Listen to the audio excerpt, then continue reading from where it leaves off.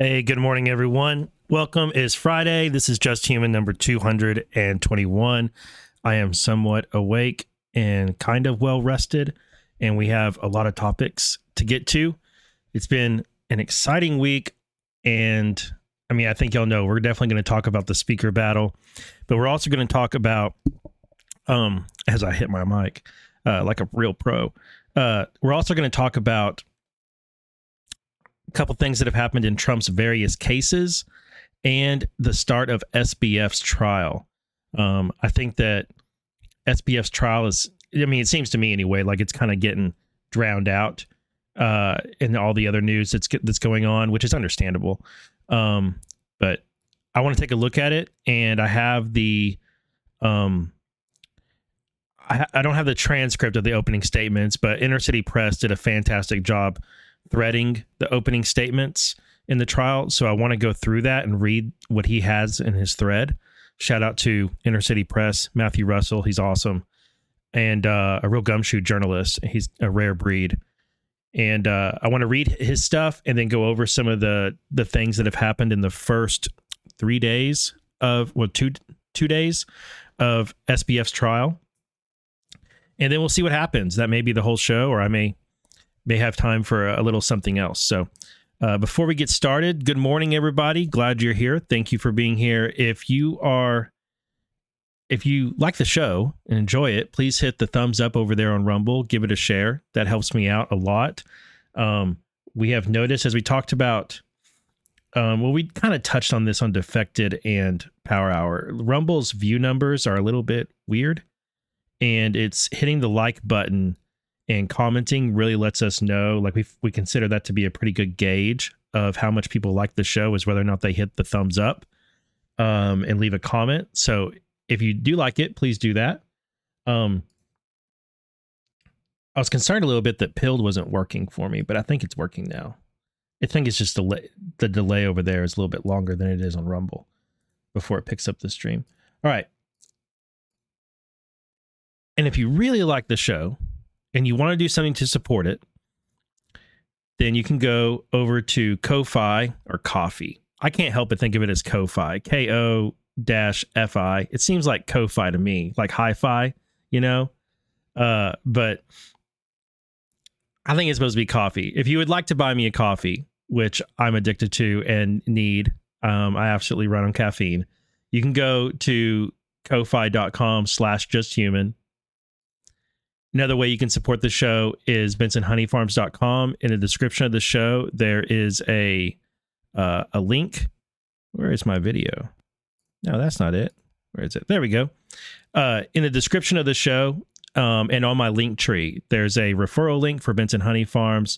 You can go there and get yourself some raw honey, not pasteurized, not superheated, none of those things, just delicious raw honey.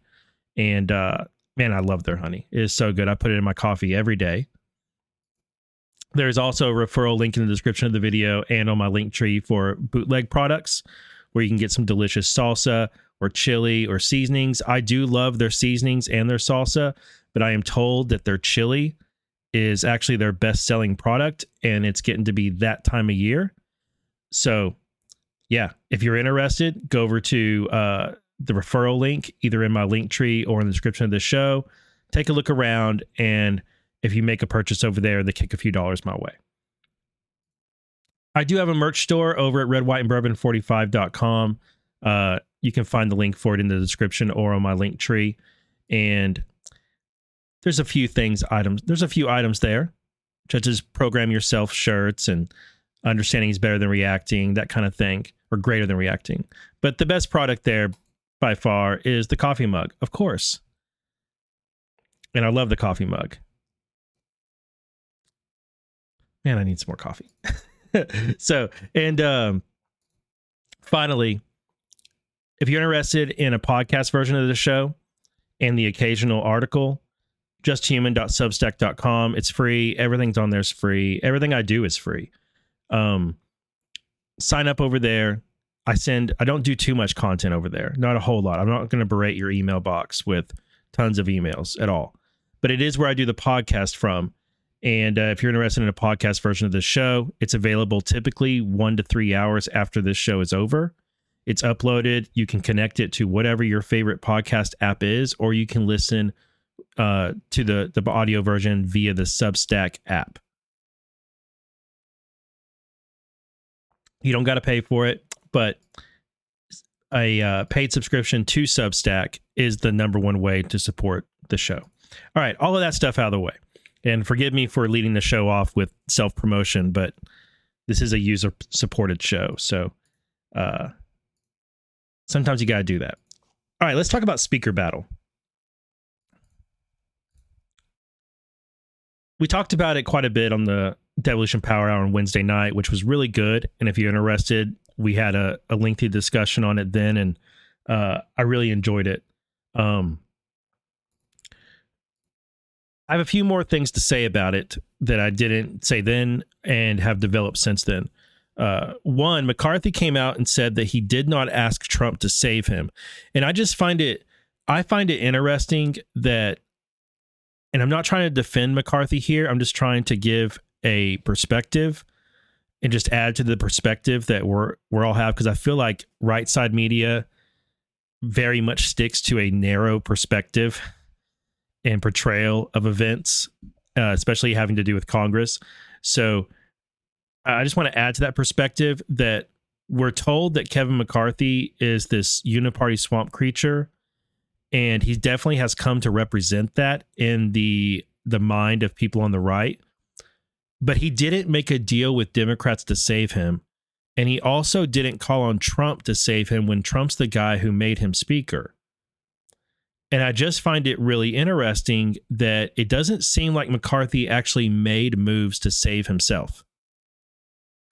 That's what it seems like to me, that McCarthy the motion came, or Gates threatened it, McCarthy said bring it, and then McCarthy let Republicans decide what they were going to do, and only 8 Republicans voted to kick him out, and it was the Democrats who unified to remove him. And I said on Devolution Power Hour, the establishment GOP, they hate this. They hate that any Republicans joined with Democrats to get rid of their speaker. It's offensive to them. And I think a little bit lost in their reaction. Like, I think some of the people like Newt Gingrich and Mark Levin, I think they do have some good points about the strategy here. Like, I think it's perfectly fair to raise the point that, okay, Matt Gaetz, now that you've gotten rid of our speaker, what is your plan now? What's going to happen now? What are the House rules going to be? Are we going to get a better or worse speaker? Like, it's totally fine to bring that stuff up and to question the strategy here and what the long-term plan is. Because Gaetz hasn't really articulated that I have heard. It's really been a focus on, we got to get rid of McCarthy. That's been the overall message, which he has accomplished. Okay, so now what? And I think lost in Levin and Newt Gingrich and a bunch of other people who are reacting to Kevin McCarthy's removal are those fair points. It's getting lost in their hyperbole and their emotional language, and they're upset because this isn't I think they're upset mostly because this isn't how Washington is supposed to work in their mind. It goes against the decorum. It goes against the way things are supposed to be. I think it's very much that. It's like they have a belief about the way Washington is supposed to work, and it doesn't factor into them that there could be a better way for Washington to work, and that it's okay to say, all right, you know what, we're gonna pull the plug on this thing, and we're gonna hit the reset button, or we're gonna let the shutdown happen, or we're gonna get rid of our speaker because we think we can do better, or because the speaker lied to us, and even if we can't do better, he still lied to us, and there has to be consequences to lying to us, right? So I think that to some degree they're trying to be, there's an element where they're advocating for a pragmatism, and which is good, but I think mostly they're just upset because this breaks the norm in DC, which is good. And speaking of breaking norms, you guys remember Ro Khanna? We've talked about him before. He came up, he's a Democrat from California, and he came up back when the Twitter files first started being published. I believe it was with the Twitter files. Ro Khanna was the only Democrat to say that they had to raise concerns about the Twitter files and talk about the violations of the First Amendment. And I'm pretty sure it was Twitter files, but he advocated for the First Amendment, and he sent this letter about it. It came out. Oh, I know what it was. Now that I'm talking about remembering it, the Twitter files revealed that Ro Khanna was the only Democrat to send a letter to either Twitter or he sent it to the FBI asking about violations of the First Amendment as far as the government instructing Twitter on censoring conservatives. He was the only Democrat who was like, I think this violates the First Amendment. We need to look into this. He stood out. And I think it was Schellenberger maybe who uncovered that, or Matt Taibbi found this message. Well, Ro Khanna got up and said this. This is from... I want to see if it gave the date. I'm not sure if it was yesterday. It might have been yesterday or a couple days ago. Oh yeah, I should probably unmute the tab. Let me make sure you guys can hear this. Okay, here we go.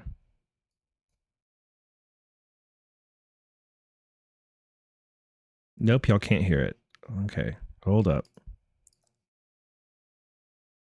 Yep, that setting got changed. Okay, now you're going to be able to hear it. American people are frustrated and exhausted with the corruption and role of big money in the halls of Congress. That is why I'm introducing a 5-point plan. First, ban all PAC and lobbyist money to congressional campaigns. I don't take a dime of it. Second, ban completely stock trading and members of Congress from ever becoming lobbyists. Activists like Unusual Whales, Quiver Quantitative, and the leaders at Crew have been mobilizing for this.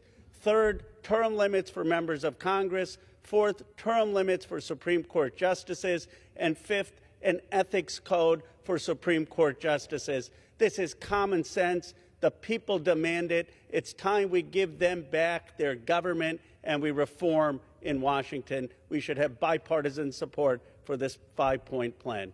Thank you, Madam Speaker. Wow. I absolutely agree with everything he just said. Everything he just said, I agree with. And so does Matt Gaetz. And check out this boss move from Matt Gaetz. He says, okay, let's negotiate. My GOP colleagues want to raise the threshold on the motion to vacate. This is important. This is one of the fallouts from what Matt Gaetz has accomplished, is that now the GOP, there's going to be infighting, and there already is. In fact, one of the representatives, I think it was a guy from Louisiana, he said that there had to be a break. Like everybody had to leave Washington after the speaker vote, or after the motion to vacate, that it was necessary. He said something like it was necessary for Republicans to go home after McCarthy was removed because there was about to be a fist fight among the Republicans, which is believable when you remember how things went when McCarthy was elected in the first place. Remember that guy that came over, the representative that came over to Gaetz acting like he was going to fight him and he had to be physically removed. He wouldn't, if you don't know, it wouldn't be the first time a fist fight happened in Congress. In fact, one man, his name escapes me, but it was right before the Civil War, I believe. Man, his name it starts with an S, I think. He was almost beat to death on the floor of the Senate by a racist Democrat with a cane. A Southern Democrat. I can't remember the names, but anyway, there has been all out brutal brawls in Congress before, and apparently Charles Sumner. That's it. Thank you, Music and Fiction. I knew it started with an S. Sumner. That's it. Yeah. So there have been some brutal fights in the Senate before, so it wouldn't be the first time that fisticuffs happened. Danomite says Seward. That's familiar too. Charles Sumner. Okay, now I got to look it up. Now we got to look it up. Now we got to look it up because I can't stand it now. Was it Sumner? Yes. It was the Senate. It was in the Senate.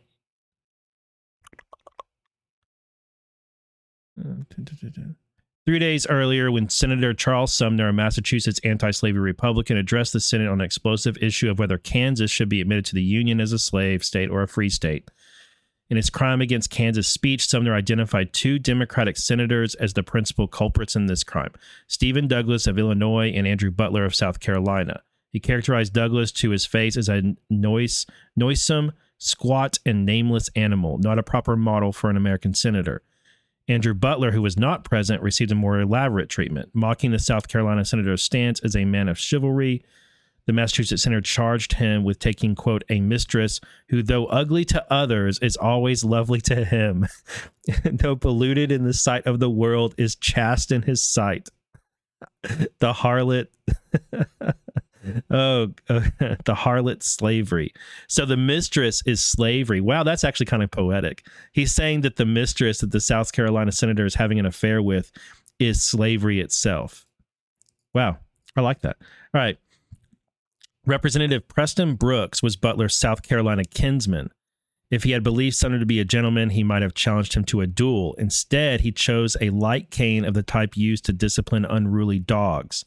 Shortly after the Senate had adjourned for the day, Brooks entered the old chamber where he found Sumner busily attaching his postal frank to copies of, quote, his crime against Kansas speech. Moving quickly, Brooks slammed his metal-topped cane onto the unsuspecting Sumner's head. As Brooks struck again and again, Sumner rose and lurched blindly about the chamber, futilely attempting to protect himself. After a long minute, it ended. Bleeding profusely, Sumner was carried away. Brooks walked calmly out of the chamber without being detained by the stunned onlookers. Overnight, both men became heroes in their respective regions. Surviving a House censure resolution, Brooks resigned, was immediately reelected, and then soon thereafter died at age 37. Good riddance. Sumner recovered slowly and returned to the Senate, where he remained for another 18 years. The nation, wow. Dude, think about how racist and awful Southern Democrats were that they had a representative who almost beat another man to death and then resigned over it and then was immediately reelected. They're like, no, we want that guy. Wow. I like what he said about this. I'm going to read this part again. Mocking the South Carolina senator's stance as a man of chivalry, the Massachusetts senator, Charles Sumner, charged him, that would be Andrew Butler of South Carolina, with taking, quote, a mistress who, though ugly to others, is always lovely to him. Though polluted in the sight of the world, is chaste in his sight. I mean, the harlot, slavery. Wow, that's good. All right, I had to go look that up just to be sure. I don't want to spread misinformation. All right. So Gaetz right here is the boss move here is that Gaetz says, look, I agree with Ro Khanna on all of this, but my GOP colleagues, they want to raise the threshold in the motion to vacate. How about we change that threshold and then get all this stuff in? He says, if we enact the reforms Rep. Ro Khanna lays out here, how high would you like the motion to vacate threshold to be? Because I'll basically give you whatever you want on the motion to vacate for this stuff right here. That's awesome. And that's a boss move from Matt Gaetz. And it totally breaks the uniparty. It totally breaks the uniparty that he's doing this.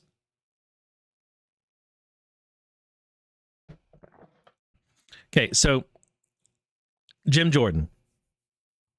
we got to talk about Jim Jordan right here, because I think there's something we can glean from this. So if you take yourself back to Godspeed 7, thank you very much for the rant.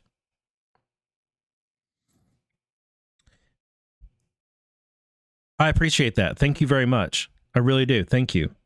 Okay, so take your mind back to the first speaker battle in January. A lot of people wanted it to be Rep. Jordan, and Jordan said no. Jordan said, no, I don't want to be speaker. I want to be in the oversight committee. I want to chair the judiciary. I have work to do. And I remember that I and others made the case that, look, we don't want to put Jordan as speaker because he's so good at the weaponization thing. He's so good on judiciary. We want Jordan to stay where he's at and to continue doing the work that he's been doing for years as far as uncovering corruption and criminality within our agencies and our bureaus and departments and et cetera, right? Jim Jordan seemed best placed where he was, especially considering that Republicans now had control of the House. So you would want to keep him there. And Jim Jordan declined. Now that the speakership battle is open again, Jim Jordan says, pick me. And the battle for speakership is really between McHenry, who has it as the temporary speaker right now, Steve Scalise, and Jim Jordan. Now, Steve Scalise is much more moderate than Jim Jordan, let's say.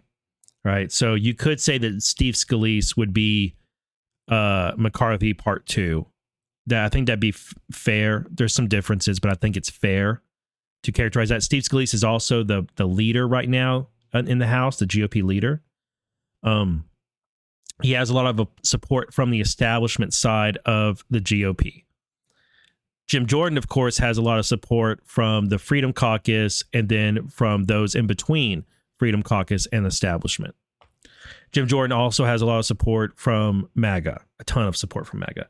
So Jordan now says, 9 months later, or thereabout, I want to be speaker.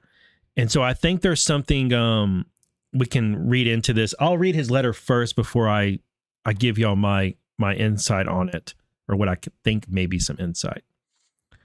All right, so starting, he says, we should be proud of what we achieved together in these divided times, but our work is not done. Far left progressive policies are destroying our communities, our security and future. We have soaring crime across the country. We have this and this and this and this and this. We're all aware of these things. The Republican majority must continue to address the issues that matter to the American people. We must address rising crime in major cities and reject soft on crime, pro-criminal policies. We must get our fiscal house in order and reduce spending so that we can leave more to the next generation than a crushing deficit. We must do our constitutional oversight of the government bureaucracy to ensure they work for the American people. Well, that's what Jim has been doing. And we must continue working to secure the border and protect our national security. We agreed at the beginning of Congress that there are three fundamental things the House must do: pass the bills that needed to be passed, do the oversight, and rein in spending. Working with Chairman Green and our leadership, I helped to deliver the most significant. Sorry, a little fly in here. I'm with other. I lost my place. You damn fly. Working with Chairman Green and our leadership, I helped to deliver the most significant legislative accomplishment this Congress, the strongest immigration and border enforcement bill ever, which, of course, the Senate won't pass and Joe Biden won't sign. With other committee chairs and the members of the Judiciary Committee, I am doing the oversight and holding the administration accountable. That's true. And I have been among the leaders in the pushing for fiscal discipline my entire career. We are at a critical threshold or critical crossroad in our nation's history. Now is the time for our Republican conference to come together to keep our promises to America. The problems we face are challenging, but they are not insurmountable. We can focus on the changes that improve the country and unite us in offering real solutions. But no matter what we do, we must do it together as a conference. I respectfully ask for your support for Speaker of the House of Representatives, signed Jim Jordan. So what changed?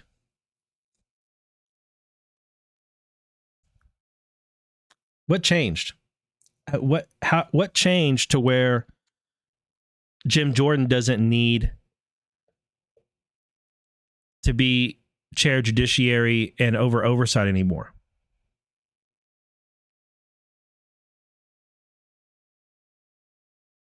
Nine months ago, Jim Jordan was like, I can't be speaker right now. I have all this work to do on oversight and judiciary. Oh, R.L. Skeeter says I said Chairman Graham, but it's Chairman. Sorry, I misspoke. Yeah, it's Chairman Green. So I think there's a couple possibilities here.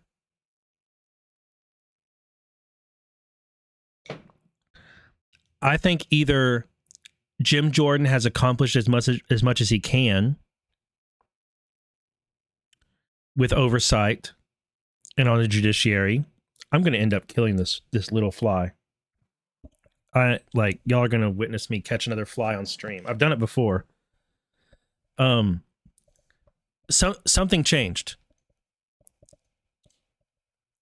It's either that his work on judiciary and oversight got as far as he believes he can get, which is pretty damn far.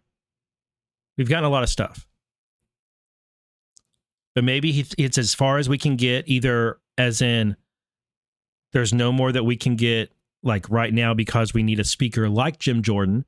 So we need Jim Jordan to be up there and to advance the subpoenas and to unite Republicans to get more access to stuff. Like Jim Jordan's got as far as he can get without having a strong MAGA America First speaker, or it's as far as he can get, period, because everything else is under lock and key from Special Counsel Weiss and other and DOJ and the White House, and there's nothing more they're going to be able to get, regardless of who's speaker. I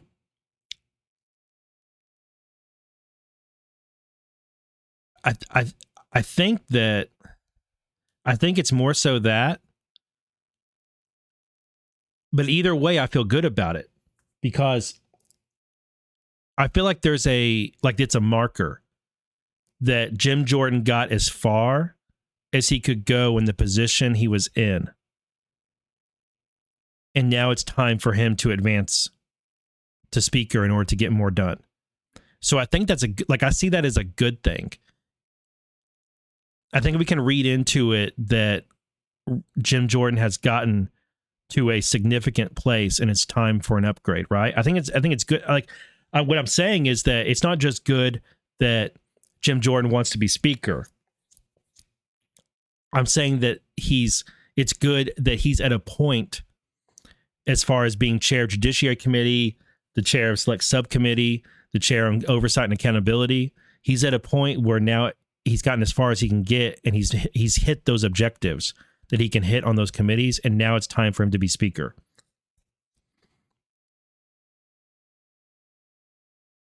Trump was asked about being speaker, and this is a really popular thing. I think most people are like screaming for Trump to be speaker. I'm not a big fan of the idea. As I said on Devolution Power Hour, I've never been a big fan of this idea of Trump being speaker. But here's what Trump said. Quote, "I have been asked to speak as a unifier because I have so many friends in Congress," Trump told Fox News Digital. "If they don't get the vote, they have asked me if I would consider taking the speakership until they get somebody longer term, because I am running for president."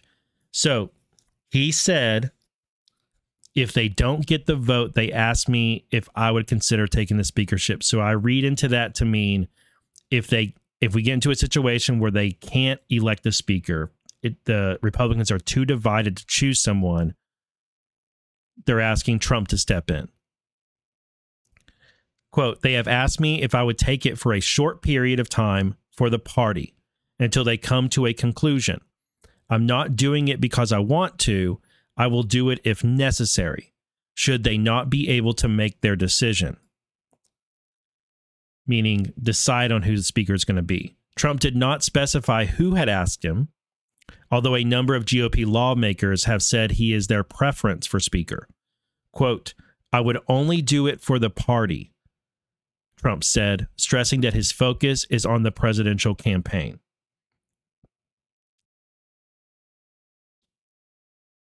My friend Storm Arrive posted, sounds like DJT will be endorsing Jim Jordan for speaker. And he was right. Just a few hours, I think it was just a few hours later.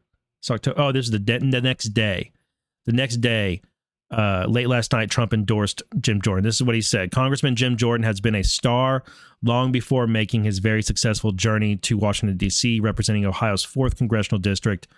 Respected by all, he is now chairman of the House Judiciary Committee.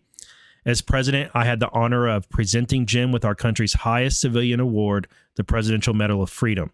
So much is learned from sports, and Jim was a master. While attending Graham High School, he won state championships all 4 years, a rarity, and compiled an amazing 156-1 record. At the University of Wisconsin-Madison, Jim became a 2-time NCAA Division I wrestling champion.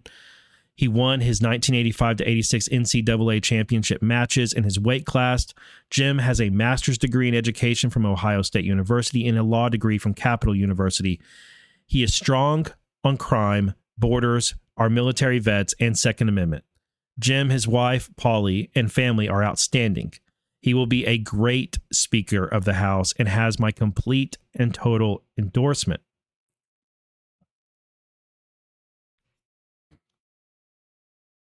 So that's great. I wonder what negotiating will happen in order to get Jim elected as Speaker.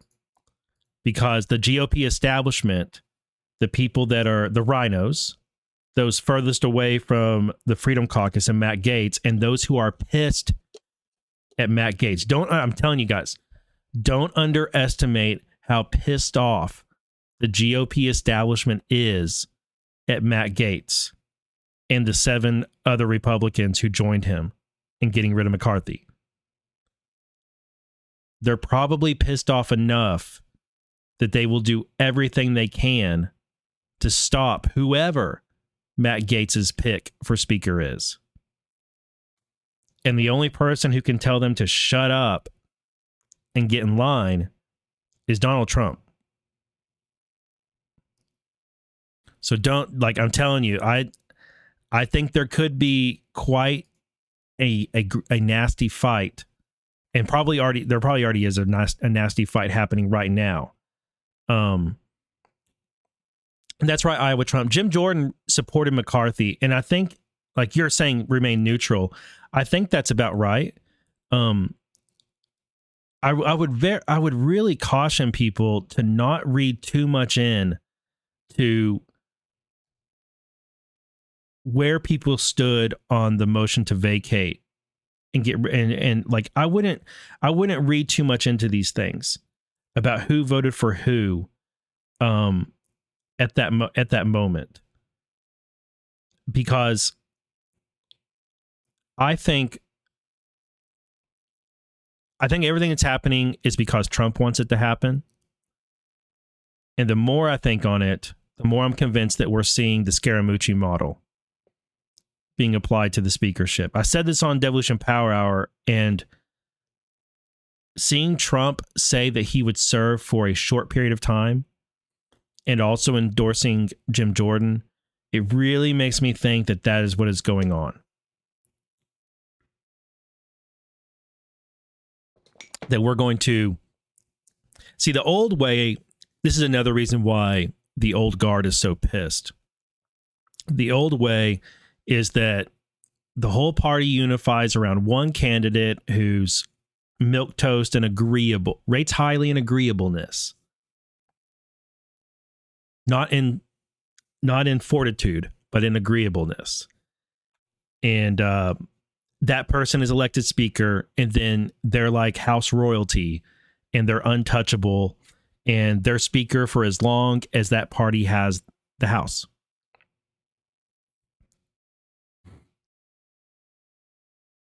And I think that's being undone because it's a stupid way to run things. And instead, we're being shown that a Scaramucci model, which is the Scaramucci model is you pick a person not because of you like them, because they're a white hat, a black hat, a good guy, a bad guy. You don't pick them because you agree with them on everything. You pick You pick them because they're capable of serving a purpose and accomplishing an objective during that time. So McCarthy, I think McCarthy was chosen as speaker and Trump endorsed him and wanted him to be speaker because he wanted somebody who would be emblematic and like could be tied to the swamp and Uniparty. And that's what MAGA media activated full out has been trying their damnedest to make McCarthy enemy number one of MAGA, regardless of how much sense it makes. And I'm not even going to argue it because there's no point because people won't listen to me anyway, because their favorite Con Inc. person and influencer has told them many, many times that McCarthy is bad. So it doesn't matter. But Trump wanted that narrative. He wanted that specific person. He wanted McCarthy up there in the speakership. While McCarthy is speaker, all of this bad stuff is going on in the country, and McCarthy can be tied to it. McCarthy can be tied to the failed debt deal. He can be tied to Ukraine spending. He can be tied to all sorts of things and blamed for it. And McCarthy takes on all of that baggage. But McCarthy also, at the same time he's doing all that, he's allowing the judiciary to do what they want to do, the weaponization of government committee to do what they wanted to do, the oversight committee to do what they want to do, House Ways and Means committee to do what they want to do. So McCarthy is taking all of this flack from MAGA media and influencers and other people in his party like Matt Gaetz. But while he's taking all that damage and all this, the focus is on him for that, he's allowing these committees to do all of this investigative work, which was way more important. And then now that he's been taken out, and he allowed himself to be taken out, he really did. He allowed himself to be taken out. He could have negotiated with Democrats to save his butt. He could have negotiated with Democrats and asked them to save him because a much more conservative speaker is going to be behind him. He could have made that case. But he didn't. He allowed himself to be taken out because I think his job was done. I think his job was to represent the swamp and to take all that flack and all that damage and all those negative headlines while these committees did their work. And then now it's time for a new person. Either Trump comes in and serves for a very short time. And again, that would be Scaramucci model, the very definition of it. Trump would step in to unify the GOP, like he said, until they could choose someone else that they wanted up there. That would be the Scaramucci model. And then if Jordan gets in, I have no doubt that Jordan's going to be in there for a specific time period, for a specific purpose. I mean, everybody seems to forget that McCarthy authorized the beginning. He had to sign off on it. He signed off on the impeachment inquiry into the Biden crime family 7 days before they had their first hearing 7 days before he was booted as speaker. He gave the America First element of Congress and MAGA what MAGA wanted. He gave them the impeachment inquiry and a whole bunch of other things. But everybody brings up, there's some choice things that people bring up that McCarthy didn't do. A lot of them are things he couldn't do. A lot of them are just things that he simply could not do them, but they were demanded of him. So anyway, I think it is the Scaramucci model, and I think the Scaramucci model is a much better model for Congress.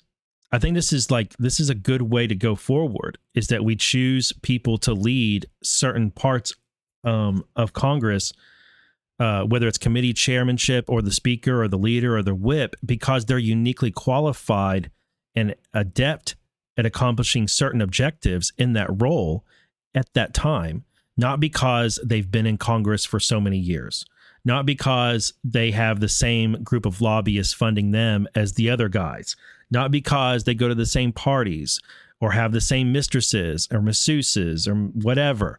like, or the same tailors, or like same vacation homes. Like the good old boy network needs to be destroyed. And we need to choose people because of what they can actually accomplish and what they bring to the table. And if it means they're only in that role for 3 months, okay, fine. I'm not bothered, and I think most of y'all aren't bothered, that if Congress gets interrupted and Congress can't do anything for a couple months, so effing what? I want Congress to do less. I want Congress to be less powerful and to do less work. I want them to pass less bills, less regulations, spend less money. I want them near, like, I want them barely functioning. I want Congress to barely function at all, because I want whenever a moment arises where we actually need Congress to do something, I want it to be so severe that it comes with this mandate of exactly what they specifically are supposed to do, such as fund the military for this thing or that, or something like that, right? Like, I want Congress to be boring. I want every time Congress shows up for a session, I want there to be dust and cobwebs everywhere, and for it to have to be cleaned first, because nobody's been in there to do any work, quote unquote, for a month, like every time. So, and having a Scaramucci model, having them not be afraid to challenge who leadership is and who the speakership is at any moment and use that motion to vacate, I think it serves us well. I hope they don't they're definitely going to raise it to be more than one person. They're definitely going to raise it to be more than one person. I hope they keep it. I hope it's like 5. I hope they don't make it more than 5. But we'll see.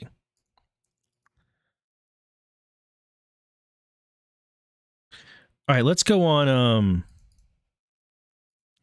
Let's go on over to some Trump cases.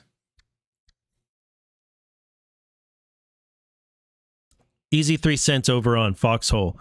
I totally agree with you. They said that, in my honest opinion, DJT freed McCarthy from the swamp, or what the swamp had on him. He did exactly what he was supposed to do and got to walk away after setting up the rhinos. I completely agree. 100%. I completely agree.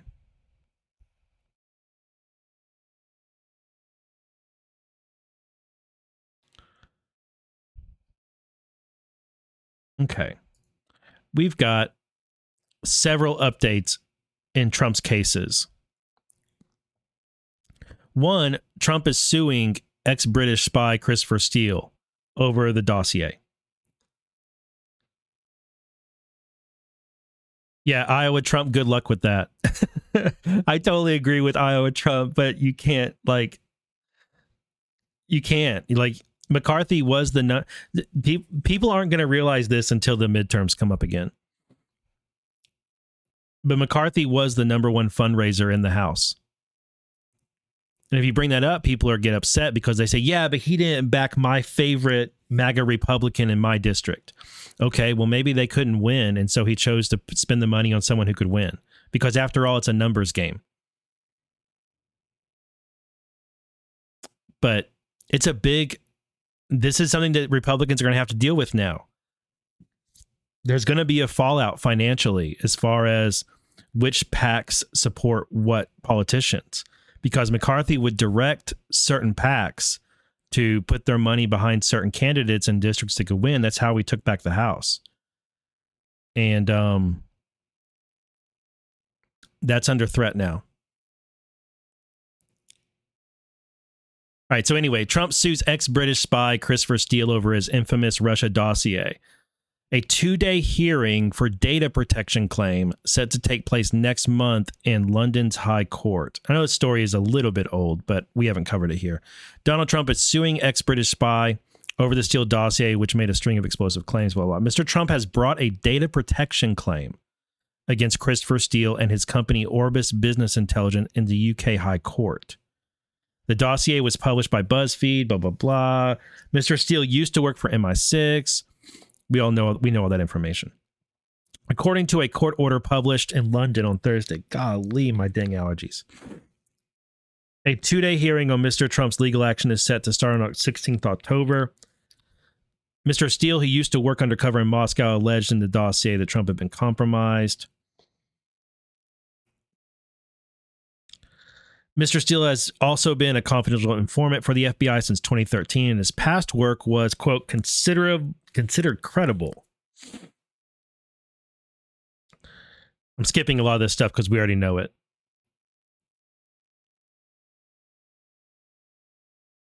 Okay, there's nothing new in there. So I spent some time trying to find this case. It says that there's court records that show that Trump is suing him, but of course, this is over in the UK. And so for the first time, I went to UK court websites and I was trying to figure out how I could find these records. I haven't been able to. So if anybody finds these court filings anywhere, I would appreciate you sending them to me, like commenting on a Truth Social or Twitter post, X post, whatever. And because I want to read them. I want to read this lawsuit against Christopher Steele, but I can't find it. I can't find the documents. If anyone else does, please let me know. All right. This broke yesterday. Donald Trump had a lawsuit against Michael Cohen, and Trump was supposed to be deposed by Michael Cohen this coming Monday. But instead, Trump has dropped the lawsuit. I believe it's a $500 million lawsuit. Yeah, it's a $500 million lawsuit against Cohen. But Trump says he's simply pausing the suit. But he suggests it will remain paused until he gets through his 4 criminal cases. Under federal rules, he can refile, but then he'd be subject to the same deposition he sought to avoid on Monday. One other note, he actually filed this suit after being indicted on the Cohen-related hush money criminal case in New York in March. So Trump says he's pausing this suit and he'll refile it later. It's kind of interesting. I think Michael Cohen and Trump are working together, and it's theatrics between them. I know some of the chat agrees, some don't. Next thing, Trump is asking Judge Cannon to move his documents trial from May of next year to December. He says he hasn't been able to access a swath of classified docs central to his case, and that the SCIF in Florida isn't ready to handle them yet. Okay, so let's go through this, because you guys remember that Trump wanted to use his own SCIF. And Judge Cannon ended up saying, not explicitly that you can't use your own SCIF, but that we're going to leave it up to the CISO, the Chief Information Security Officer. I think it's CISO. And classified stuff started being turned over, but he hasn't been able to get all of it. So let's read this filing and see if the Mar-a-Lago SCIF is on the table. I actually haven't read this filing. Let's just see what SCIF they're talking about, if we can figure it out. And again, apologies for my allergies. I am under attack. I took the dogs walking last night at the soccer field while my oldest son practiced. And I got pulled into a lot of trees and into the woods a bit. And I'm allergic to every tree on Earth, which is why I am firmly against reforestation. I believe we need more deforestation. Please, especially we need more deforestation in Southern Virginia. I fully support the cutting down of all trees in Southern Virginia, or as many as possible. No trees. Let's turn this place into a prairie land, like my home in Texas. All right. President Donald J. Trump respectfully submits this memorandum in support of 1, his pending motion for a revised schedule for motions to compel, and CIPA, that's Classified Information Protection Act, litigation. an adjournment of the trial date until at least mid-November 2024 in light of additional ongoing discovery failures by the special counsel's office. So he is saying that the special counsel's office is not providing the information. Let's look at the footnote. It's always important to look at footnotes. 1. President Trump filed the first part of his motion pursuant to the court's instruction to file, quote, any motion to extend deadlines related to SIPA Section 4 by September 22nd, 2023. When considering the opposition submission by the special counsel's office, the status of discovery and the lack of necessary secure facilities, the defense determined that the current schedule, even beyond SIPA 4 litigation, is unworkable. So they're citing a lack of facilities. So maybe there's one that there isn't any that have been approved in southern Florida.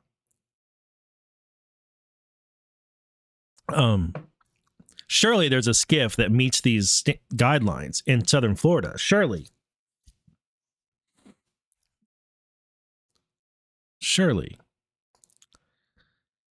On July 18th, 2023, the special counsel's office represented to the court that all discovery would be available on day one. Those are quotes.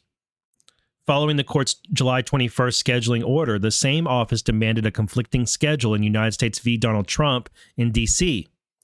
The March 4th, 2023 trial date in the District of Columbia and the underlying schedule in that case currently require President Trump and his lawyers to be in two places at once.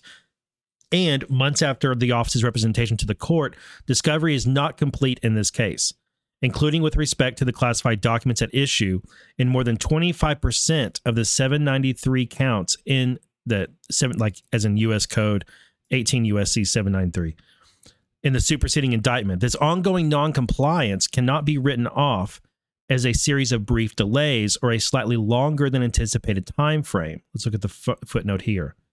Indeed, the office's delay has compounded the scheduling challenges previously identified by Christopher Kise, co-counsel on this case. Mr. Kise has not yet been cleared fully to review all the SIPA materials and is currently representing Mr. Trump in a trial in New York, which is expected to conclude by December 22nd, 2023. Well, after expiration of many current deadlines as well as the hearing dates,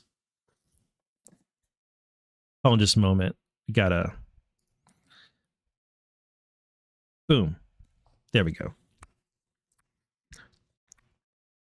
I had to take care of something in chat. Mr. Kise has not yet been fully cleared to review this stuff. He's got another case going on. He has therefore had no opportunity to review any of the SIPA materials or to participate in the preparation of the defense. President Trump should not be denied the assistance of core counsel in a matter of this significance due to the government's delay in discovery process. Do you guys remember back when some of this came up, I mentioned that there was a problem with these two cases because Jack Smith has brought the Dox case in Florida first, and then the J6 insurrection case, election interference, whatever you want to call it, in DC. And Jack Smith is in both. He's the special counsel bringing both of those cases in two different districts, but he's putting forth schedules that conflict with each other. And the Judge Cannon is not going to like that. And I speculated that we could be head for a time where Judge Cannon gets mad at Jack Smith for basically disregarding this one and like oh look, we got another one. This is hilarious.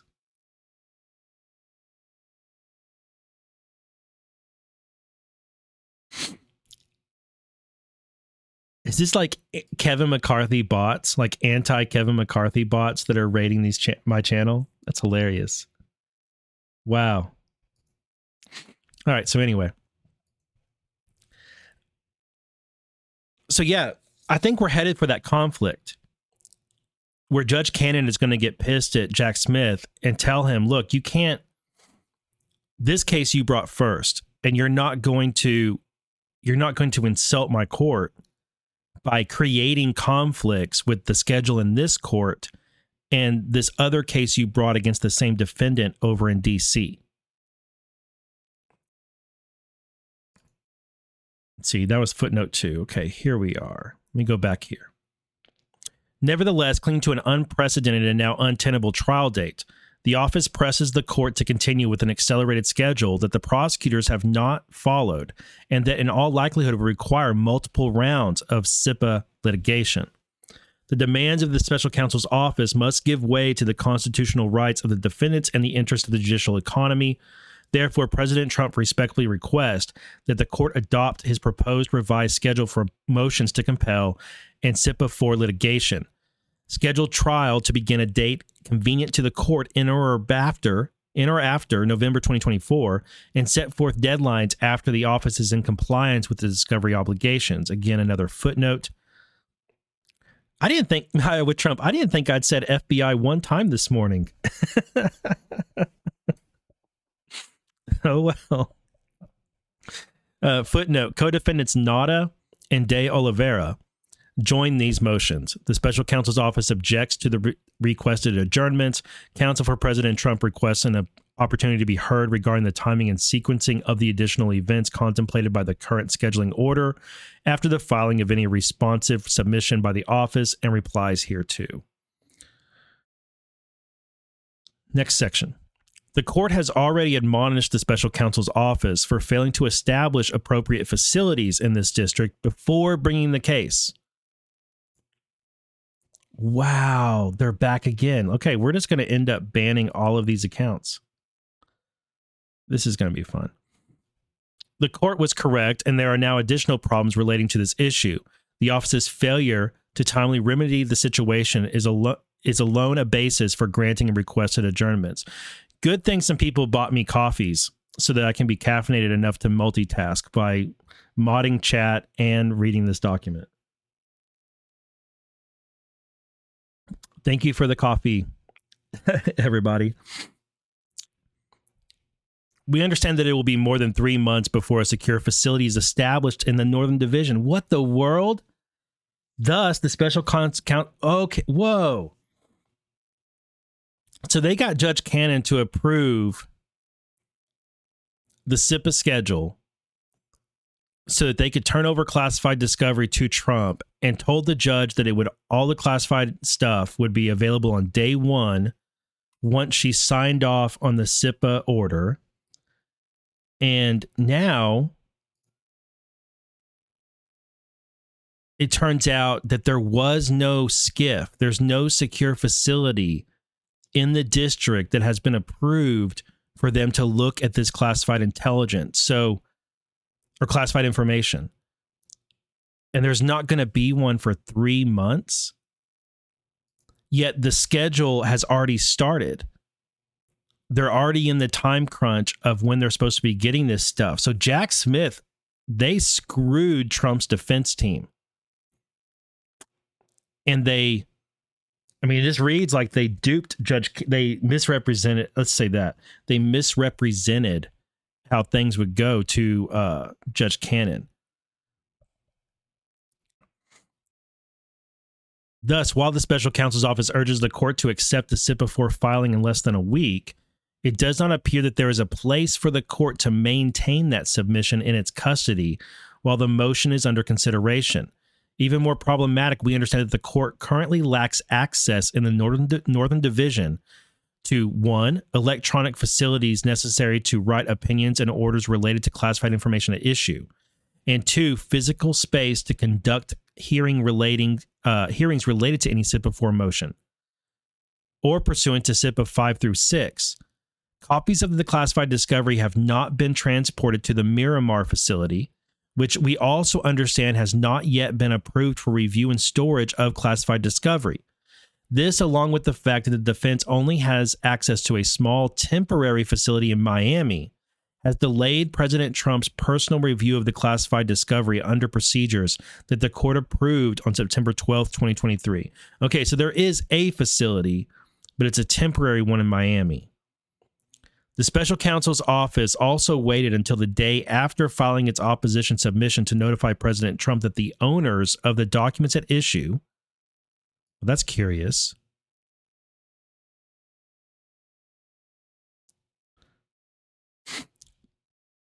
I wonder if this this account that is using every single one of their alts to come in here and copy paste the same messages over and over. I wonder if it's one of the members of 17 SOG, because it just seems to be about that level of intellectuality.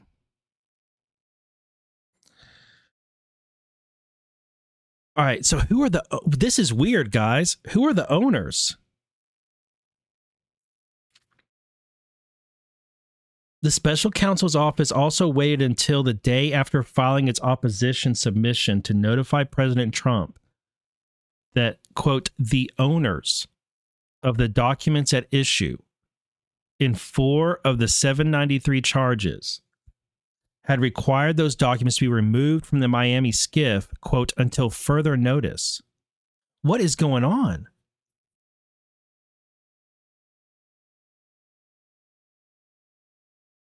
Who are the owners of these classified documents, and why have they asked for them to be removed? Is it NARA, DNI? This is weird. We have not been provided with an estimate of when those materials will be returned. While the office has offered to make those documents available in Washington, D.C., the logistics of that arrangement are unworkable because the other classified discovery is in this district.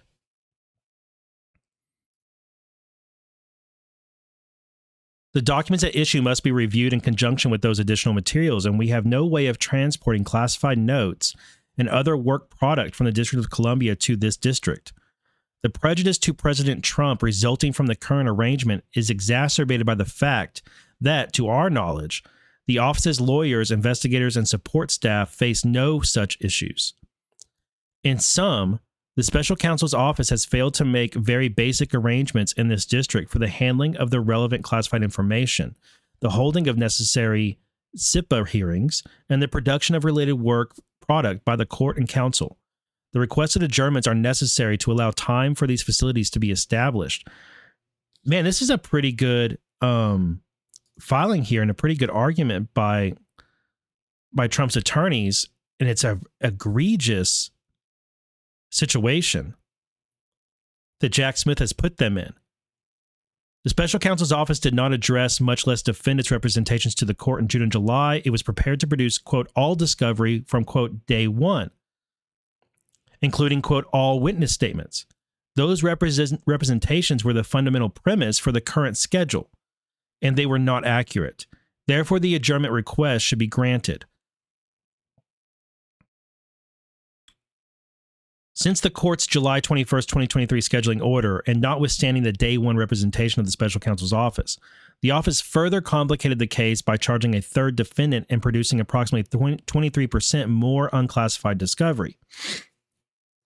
Specifically, by the time of the order, the office had made 2 productions consisting of approximately 550,490 records, in excess of 1.1 million pages, which included 1, approximately 236,740 emails plus their attachments, 2, more than 313,750 documents from 96 separate custodians, 3, 57 terabytes of compressed raw CCTV footage. Since the scheduling order, the office has produced approximately 131,272 records, totaling nearly 166,554 pages, including approximately 1,375 emails and attachments, more than 129,897 additional documents, and 19 terabytes of CCTV footage. The court observed in the scheduling order that, quote, discovery in this case is exceedingly voluminous and will require substantial time to review and digest in accordance with defendant's right to a fair trial. In light of the post-order productions, President Trump requires more time to review these materials. The special counsel's office fails to acknowledge its written representations to the court as early as June 2023 that it would promptly produce all witness statements even if they would not be deemed discoverable under 18 U.S.C. 3500. The office now declares that it will produce 1, quote, agent communications that are Jinx Act material for testifying agents at an unspecified later date. And two, quote, a small volume of classified Jinx material, primarily agent emails, again without explaining when it will do so. While we are aware of the deadlines imposed by the Jinx Act, the office itself agreed to much earlier productions when urging the court to set the current unprecedentedly accelerated schedule. 9 of the documents charged in the 32 pending 793E counts, as well as, quote, several uncharged documents, are not available to the defense in this district. Footnote. As we understand it, documents relating to counts 6, 22, 26, and 30 have been relocated to the District of Columbia at the request of, quote, the owners. The documents relating to counts 5, 9, 17, 20, and 29 are not available to President Trump or counsel at any location.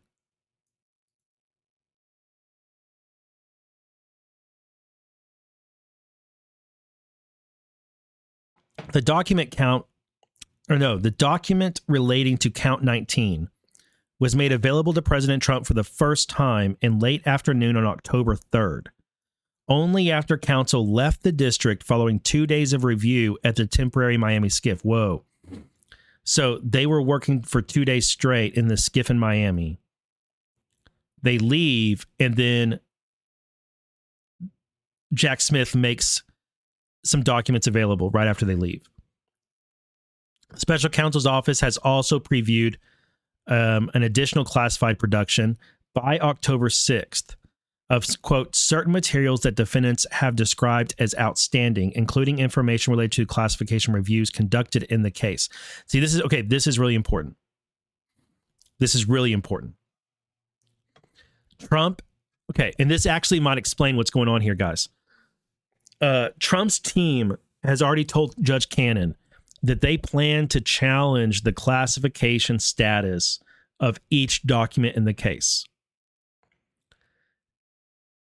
In other words, they plan to challenge whether or not any of these documents are actually classified when Trump took them and while Trump had them.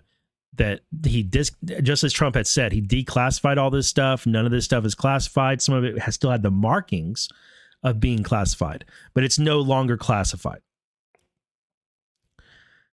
And so Trump's lawyers are wanting all this classification, this classified material is extremely important to them because they want to pick it apart and prove that each one of these things that he's charged with, these documents, unlawfully having, are not classified anymore. 1. 2, he was allowed to have them under the Presidential Records Act. To do that, obviously, they need the documents and they need the classified information that goes along with them that details why they are classified. So by setting them up in a temporary facility, withholding classified information from them, withholding these documents, moving them around from Miami to DC, having people or whoever these owners are, quote unquote, take documents away so that Trump and team can't even look at them. And then there's all this other discovery out there that Trump and team can't get a peek at it and don't know what it is. They can't challenge the classification status. And right here, information related to the classification reviews conducted in the case. That classification reviews are the reviews of this material that say whether or not it actually is classified.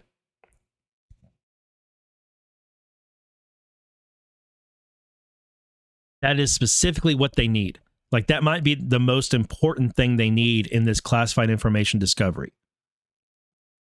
They need those reviews. Do you guys remember right after the Mar-a-Lago raid, one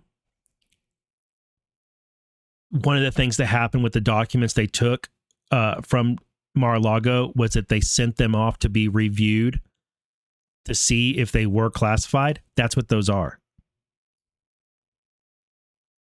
That's what they're talking about here. All right, despite all this, the special counsel's office seems pleased to report that it has produced the majority of the declassified discovery and that it anticipates producing. This is a marked departure from the office's representation to the court months ago, and there is cause for concern that the office, quote, anticipates producing or what the office, meaning the special counsel's office, anticipates producing is less than what it is obligated to produce.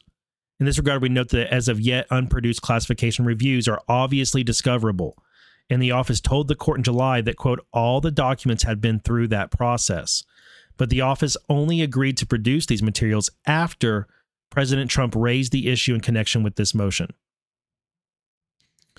These are not mere complaints. The special counsel's office has not provided some of the most basic discovery in the case. Given the current schedule, we cannot understate the prejudice to President Trump arising from his lack of access to these critical materials months after they should have been produced. For example, it is difficult to meaningfully review portions of the classified interviews stored in the temporary Miami SCIF that relate to documents that are not located here. Moreover, our discovery request to the Office of Special Counsel will be document specific, and we cannot move forward with that process until we have all of the materials and access to a computer that we can use to write about them. Okay, so what they mean is that in the SCIF, in a SCIF, like they go into the SCIF and they're going to be reviewing some of these documents that are classified information, and they're in this secure facility. They can't just bring their laptop in there or their iPad and then write a motion like this. They have to use computers that are already in that secure facility, that aren't on the internet, that are secure.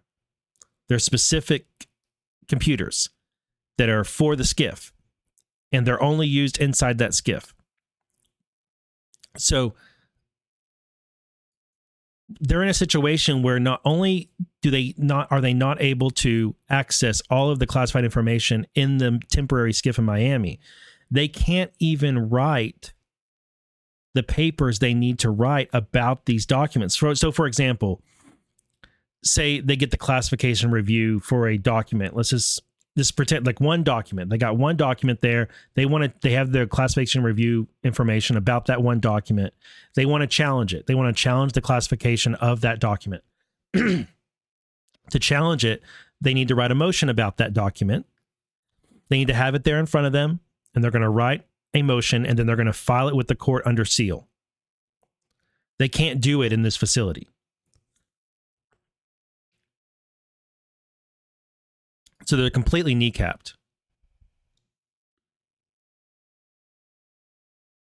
And let's say they got this document, or they have some classified information, and they realize there's more discovery, or there's more material that they want to ask Jack Smith for.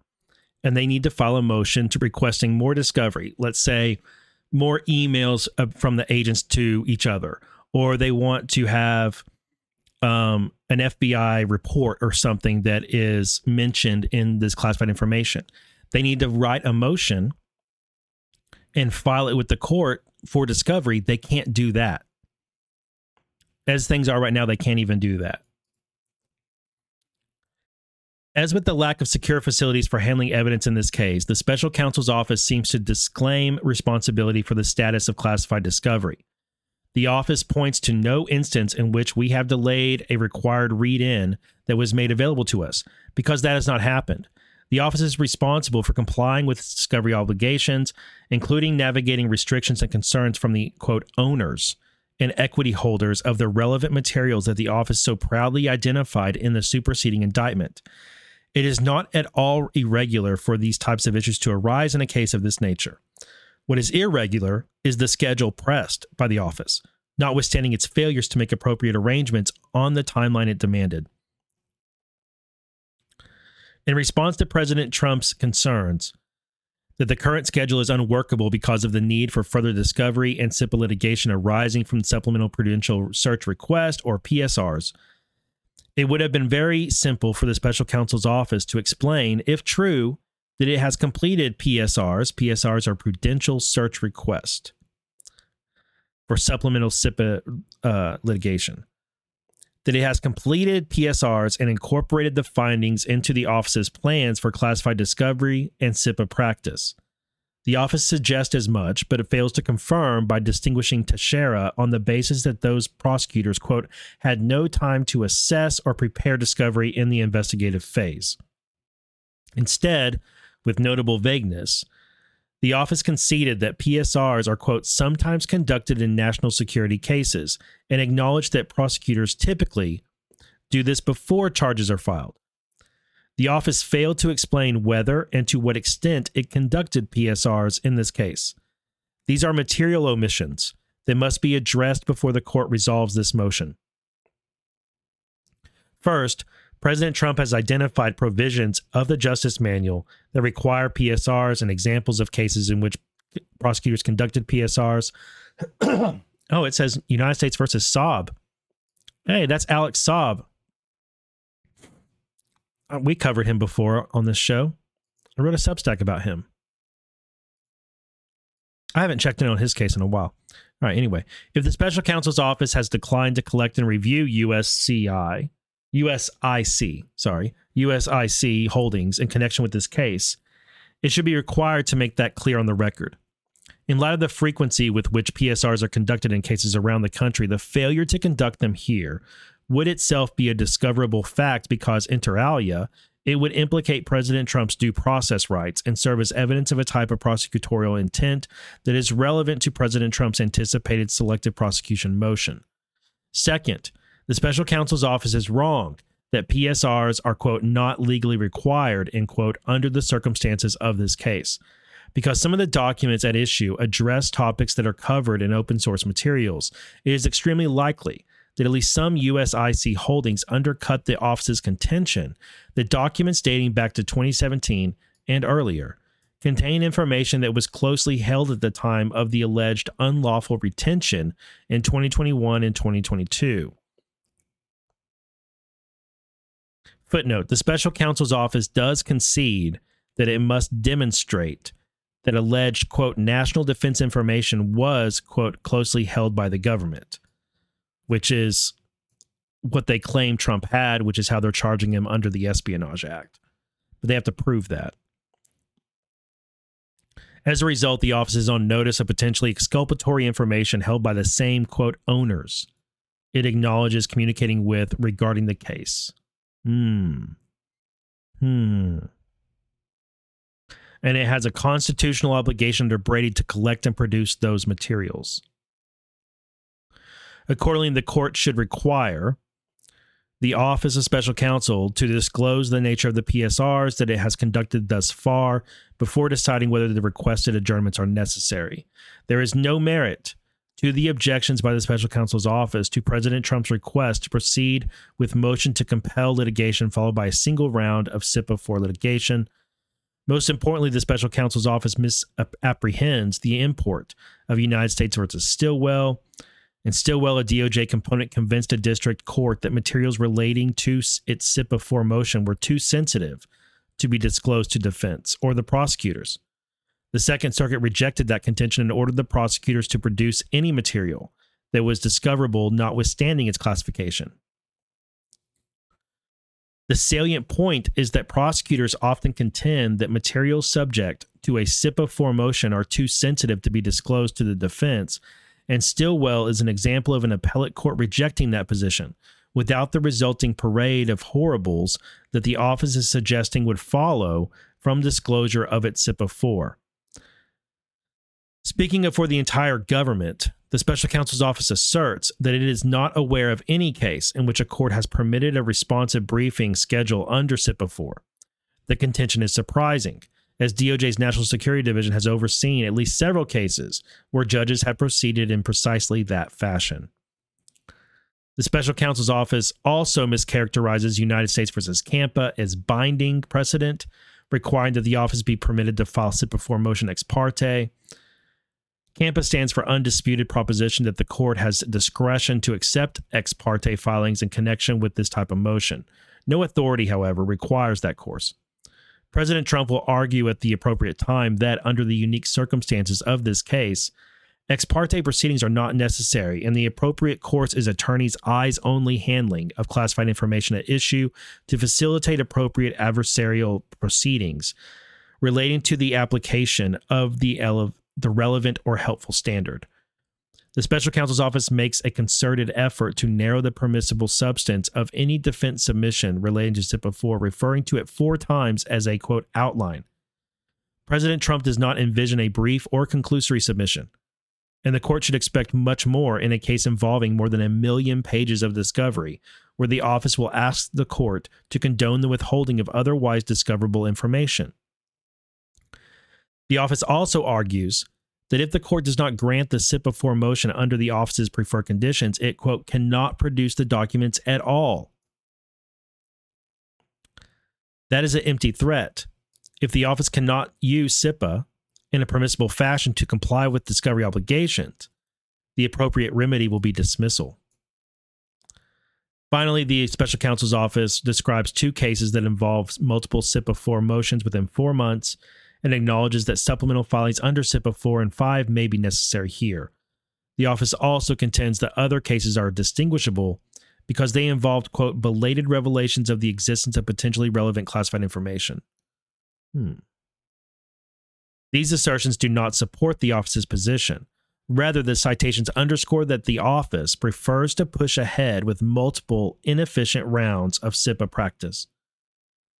That approach is entirely unwarranted, where the office has not made available adequate facilities for the motions it plans to file and related hearings, or disclose to President Trump all of the materials to which he is entitled, in a case that is destined for additional untimely disclosures in light of the fact the office did not even include the classification reviews in its initial classified productions.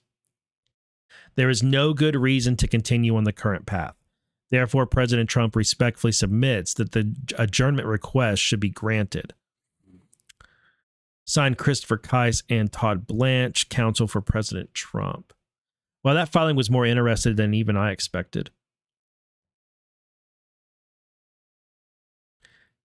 If I get a chance, I'm going to write a thread about this one later today.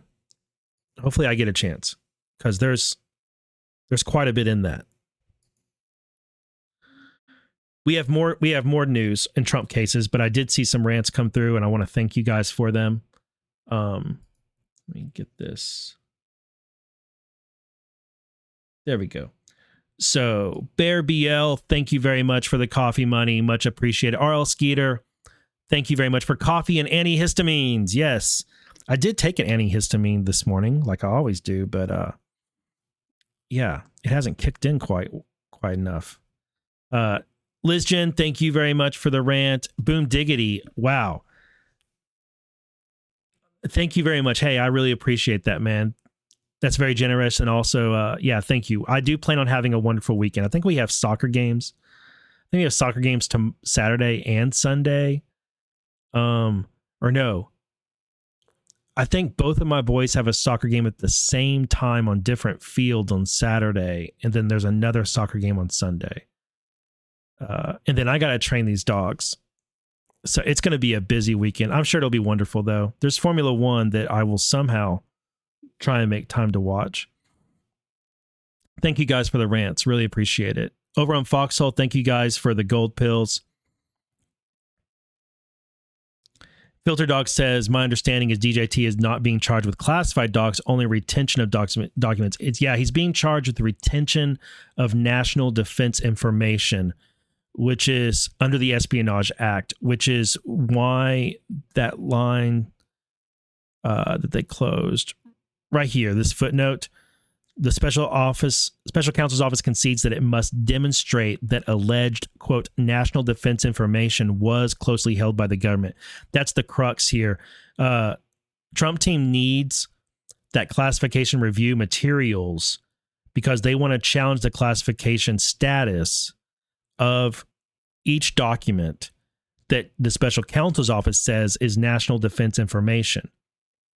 The special counsel's office has to call it that because that's what this stuff is called under the Espionage Act, which Trump's lawyers also plan to challenge, that this stuff is not covered under the Espionage Act. It's covered under the Presidential Records Act.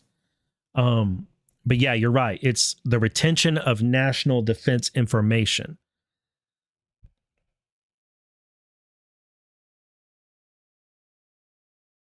Let me see. Did I miss any more?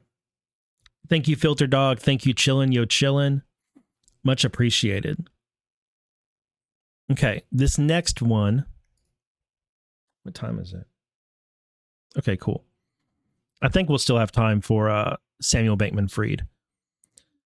All right, so in the DC case, Trump has filed a motion to dismiss. I am not going to read this whole motion. It's 52 pages.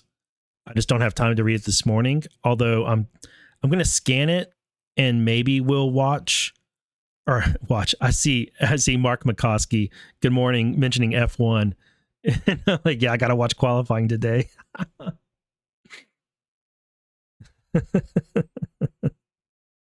I'm speaking about one thing, but the thoughts in my head were immediately went to Formula One. All right, so I'm going to skim this, and he's citing presidential immunity.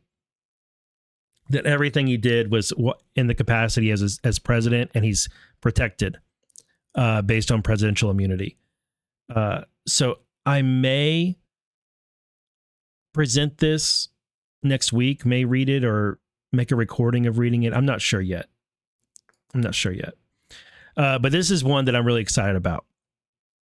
Judge Engoron, that mean, terrible, no good bastard in New York who's trying to take Trump's companies away and all that stuff, right? That guy. He put out an order yesterday.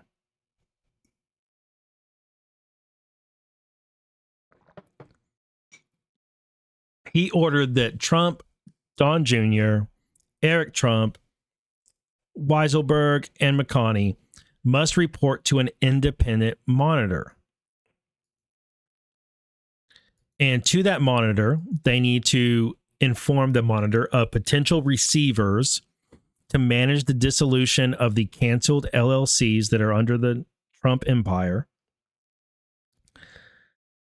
They have to provide the independent monitor a list of all defendants and any other entities controlled or beneficially owned. Inform the monitor as to what extent any third party has ownership, partnership, or interest in any Section 130 entity. Provide Department of State records in regards to Section 130 entities. Advance notice of a number of Section 130 particulars. And the independent monitor that he has appointed is none other than Barbara S. Jones. Can you believe it? Can you believe that yet again, Barbara S. Jones is back on the case?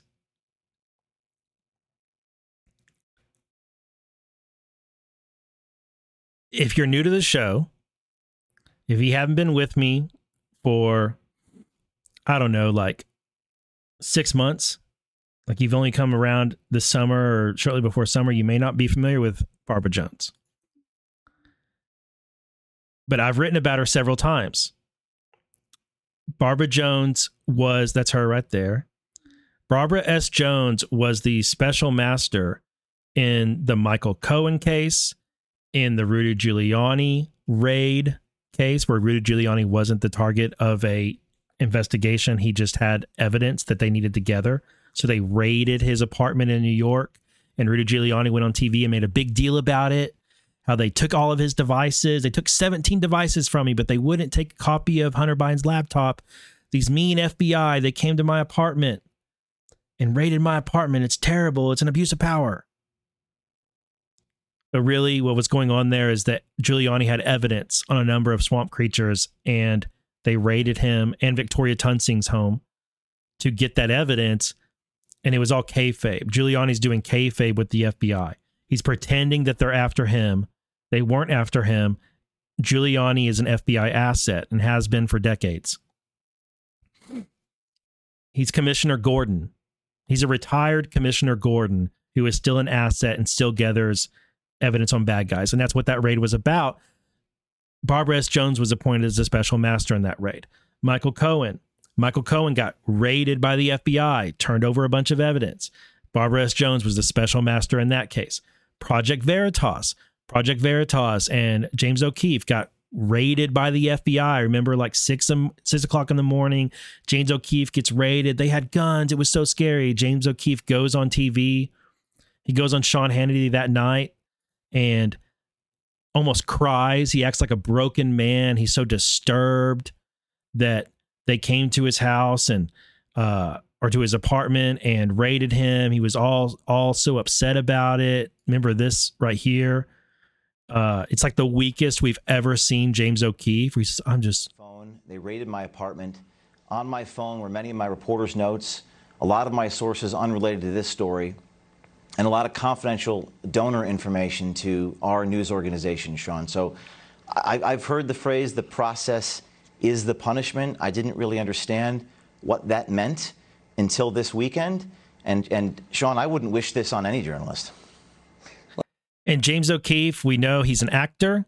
He has been trained to be, he's taken classes and he's appeared in plays as an actor. And James O'Keefe went on Sean Hannity and pretended to be so upset about what happened to him. But really what happened to him was they raided him to get evidence, correct Iowa Trump, in regards to the Ashley Biden diary, because there were some swampy people who stole that diary and conspired to sell it to various journalists or sell copies of it. And it was stolen property. And who knows what else they got from James O'Keefe. I think they also got stuff from James O'Keefe related to Pfizer and Big Pharma. Because remember, James O'Keefe had some stuff going on with investigations into Pfizer and I think maybe Moderna, but definitely Pfizer. And a couple months after they raided O'Keefe, the FBI released a letter to Pfizer detailing that Pfizer was under investigation. So another instance of kayfabe in the Project Veritas case over this raid. Who was the special master? Barbara S. Jones. Barbara S. Jones again. Another instance. Oh, come on, open up. What's going on with this link? Trump's org knew a court-appointed attorney. November 17th, retired Judge Barbara Jones was appointed to be the watchdog over Trump org.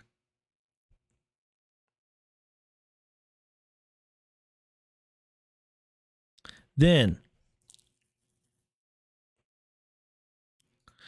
Seth Ducharme, defense attorney for McGonigal in both his EDNY and SDNY and DC case, was Seth Ducharme. Seth Ducharme works at Bracewell. What is Bracewell? Bracewell is a law firm that both Giuliani and Barbara S. Jones worked at. What is Barbara S. Jones' history before all of this? What did she do? Let me see. Let me search it from here. Let me show you what Barbara S. Jones was doing before she was being appointed special masters. Well, Barbara S. Jones is a former judge in the U.S. District for the Southern District of New York, focusing on corporate monitorships, compliance issues, internal investigations, and arbitrations and mediations. During her 16-year term in the U.S. District Court for the Southern District of New York, Judge Jones presided over a diverse range of cases, including accounting and securities fraud, antitrust fraud, corruption involving city contracts and federal loan programs, labor racketeering, and terrorism. In May 2010, Judge Jones was appointed to Chief Justice of the United States to serve on the 7-member judicial panel for multi-district litigation. Prior to that, she was nominated by Bill Clinton in 1995. So, of course, we're supposed to think she's evil because Bill Clinton appointed her. But that is incorrect. Before that, she was an assistant U.S. attorney in the Southern District of New York, where she served as the chief of the Organized Crime Strike Force.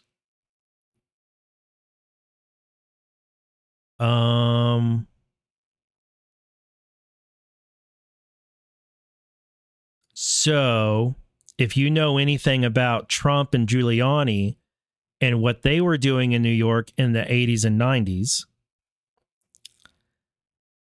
then you might be realizing right now, or maybe you already know, that it was Barbara S. Jones, who was prosecuting the cases that Rudy Giuliani, Donald Trump, Trump's brother, all these other people that were members of the band were gathering evidence on all these criminals in New York and New Jersey. It's Barbara S. Jones who prosecuted those cases. So in other words, Barbara S. Jones is read in. Barbara S. Jones knows that Trump and team, she knows about the band. She knows all of this stuff. She worked in that district prosecuting the very criminals that Rudy and Trump gathered evidence against. There was a list of like, I found it before. There was a list of some of her prosecutions, and I'm not seeing it right now. I've come across it before though. It's in a previous thread I've done on her. So Barbara S. Jones, I had like, as always, anytime I post stuff, people are like, is this good or bad? Is this good or bad? This is good. It's so obviously good. It's so obviously good. And like, think whatever you want about Judge Engoron. Okay. Like whatever. It doesn't even matter. It doesn't even matter whether he's good, bad, evil, whatever. It doesn't matter. He just appointed a band member to oversee Trump Org and all these LLCs. And Von Hitch over on Truth Social, let me go and find what he said. I posted about this on Truth Social, of course, and Von Hitch had a good comment.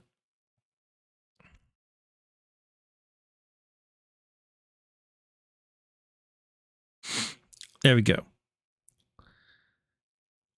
He said, if New York is successful in dismantling Trump's LLCs, it could be a template. Trump could, through conservative judges, expose real fraud and decimate the swamp shell game of LLCs and corporations.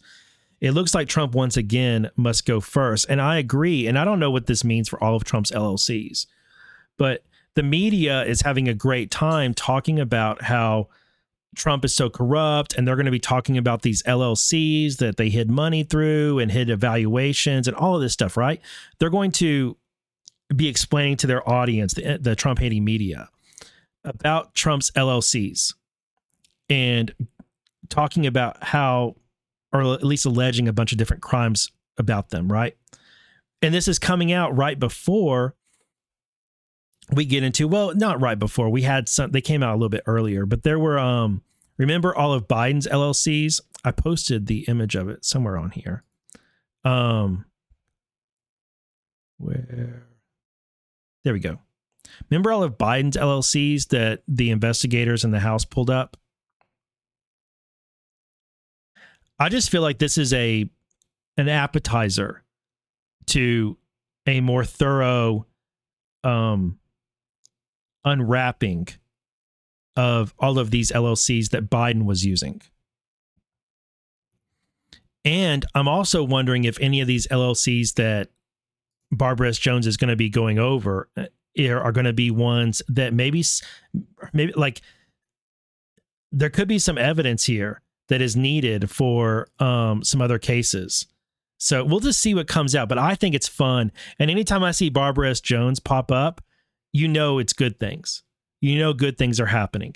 Good things happened out of the Cohen case, out of Rudy Giuliani, out of Project Veritas, like all this stuff. Like, talk about no coincidences.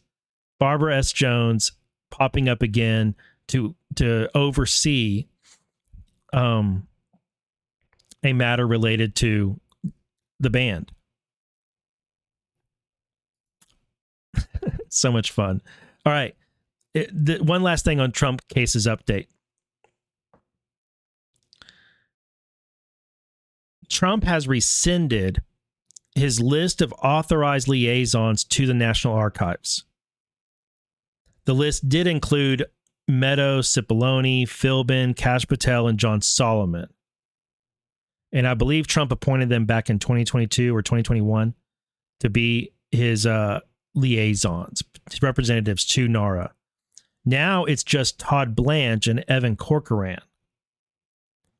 And Evan Corcoran, I think, is a snake. I think he's an absolute snake. He already screwed Trump over once, I believe. I mean, it's pretty obvious he did in the Jack Smith case. Todd Blanche, I'm impressed with, but Evan Corcoran is a snake. Trump is pretty good at catching swampy lawyers, though, which is probably why Evan Corcoran is around at all. But this is curious that Trump is changing this with this letter. This is from September 19th, so it's not brand new. But with this letter, I designate Todd Blanche and Evan Corcoran as my representatives in all respects that pertain to access to records of my presidency. And why would Trump come up after the fact and put Evan Corcoran on this after Evan Corcoran already betrayed Trump? I mean, maybe he didn't really betray him and it just looks that way. But I think he did. So something to this. Why make this change now? And what's he have here? Trump's designees to the archives help manage his records and can facilitate access.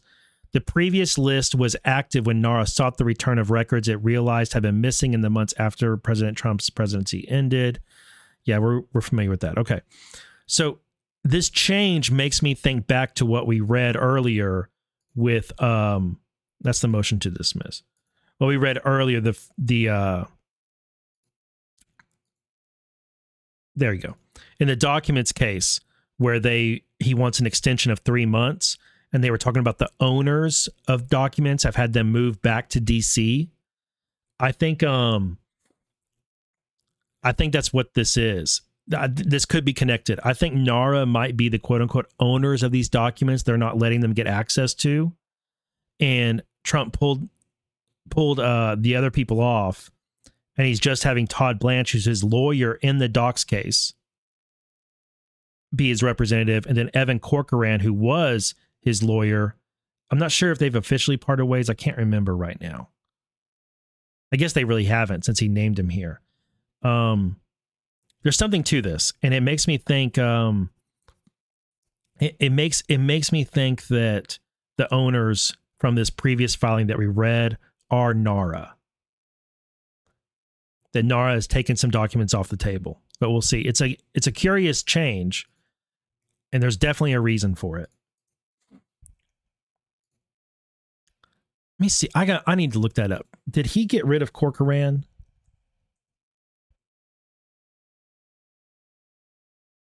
Mm-hmm.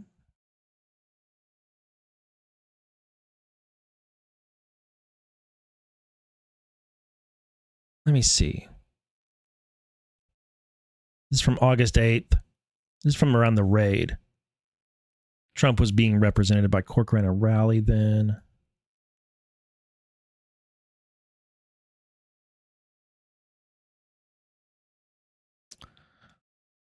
This is February 10th.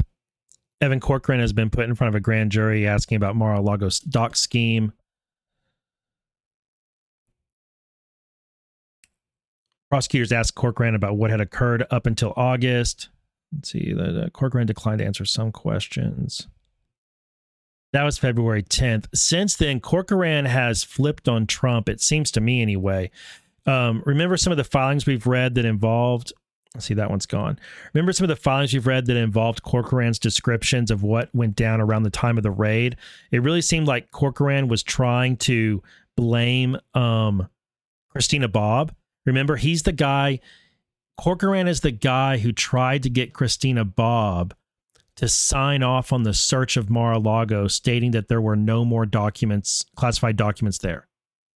And Christina Bobb was like, I can't do that. I haven't done the search.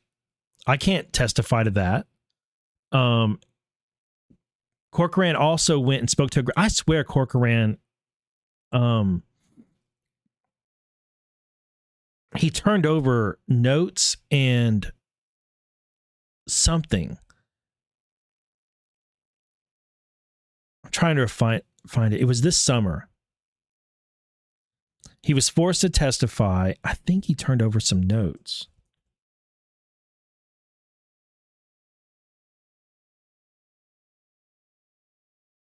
would help if I spelled Corcoran correctly. Good morning, Karma Patriot. Also, NAMC Mopar. Mermaid Miss K, good morning. Kids Co, some of my regulars, good morning. I swear he turned over some stuff that fed into it, the superseding indictment.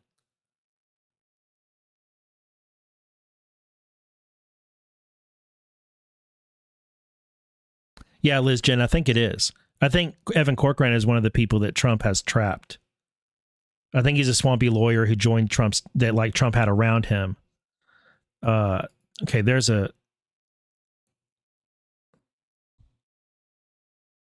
Okay, Justice digs into Trump attorney notes to bolster case. Justice Department prosecutors have been poring over detailed notes from an attorney for Donald Trump on the Mar-a-Lago case to bolster their case against the president. The notes from Corcoran, who has since ceased representing Trump. Yep, okay. Yeah, he no longer... Okay, so check this out. Corcoran no longer represents Trump in the Docs case like he did, yet Trump has named him to be his representative to NARA. I wonder if this is a FU.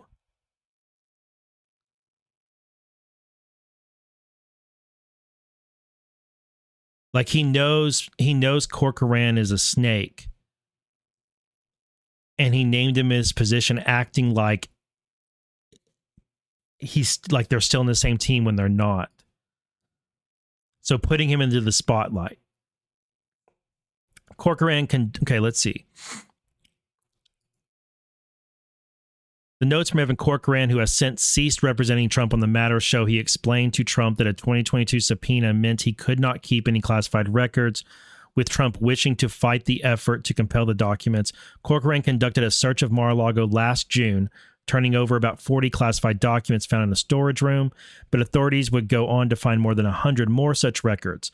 Despite Corcoran drafting a statement indicating all records had been turned over after a diligent search. That's the statement that he tried to get Christina Bobb to sign, and she was like, no, I'm not going to sign that unless you put a clause in there saying that it's as far as I know, like to the best of my knowledge, there aren't any more because I haven't done the search.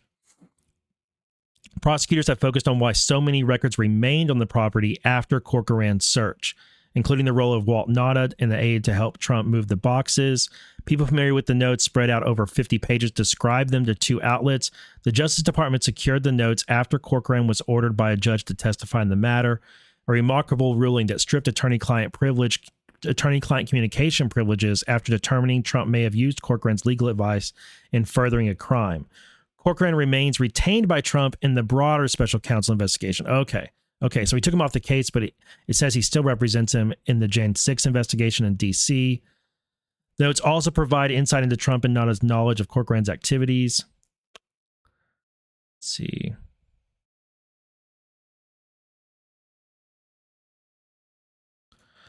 I wonder...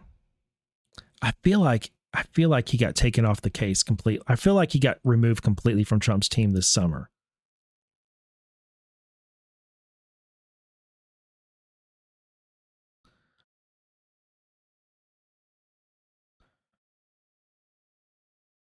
President Trump was warned by his lawyer, Evan Corcoran, that he could not retain classified documents at Mar-a-Lago after they were subpoenaed last year. The report is based on roughly 50 pages of contemporaneous notes kept by Corcoran and described to The Guardian.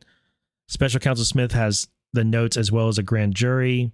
Let's see, Corcoran himself searched a storage room at Mar-a-Lago and returned some, but as an FBI search would later reveal, not all classified documents. Seems to me like Corcoran's the one who really screwed up.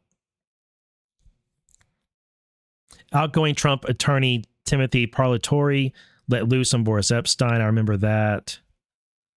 Never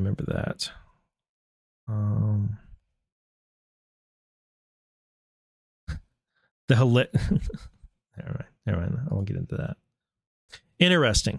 Very interesting.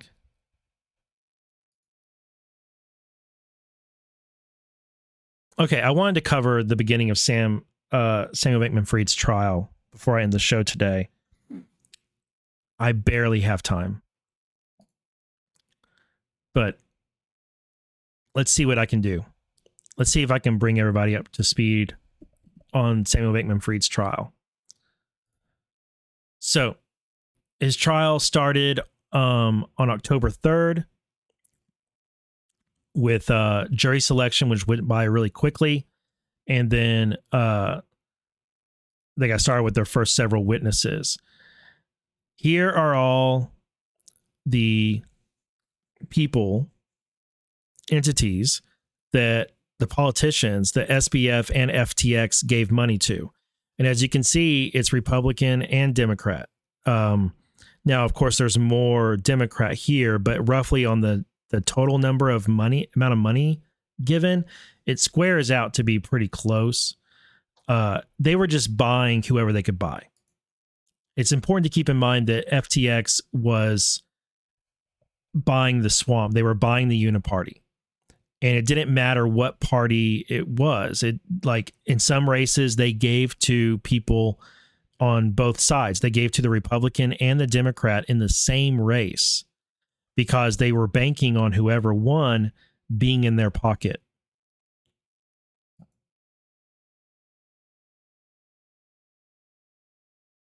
The trial of Samuel Bankman-Fried kicked off Tuesday in Manhattan.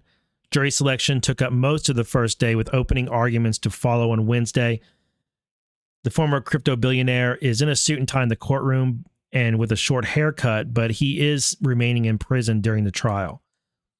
Judge Lewis Kaplan addressed the 31-year-old Bankman-Fried, known as SBF, before potential jurors arrived, telling the defendant that the decision to testify in the case is solely up to you, not your attorneys. They can't make that decision for you. It's your call. You need to understand that. Over the next several weeks, lawyers will argue two dueling narratives about how FTX, Bankman-Fried's now bankrupt crypto platform, came unglued and left thousands of customers in limbo with their deposits frozen. There's a typo. SBF has pleaded not guilty, of course, to 7 counts of fraud and conspiracy in connection with the collapse of FTX, a seismic event from which the entire crypto industry is still reeling.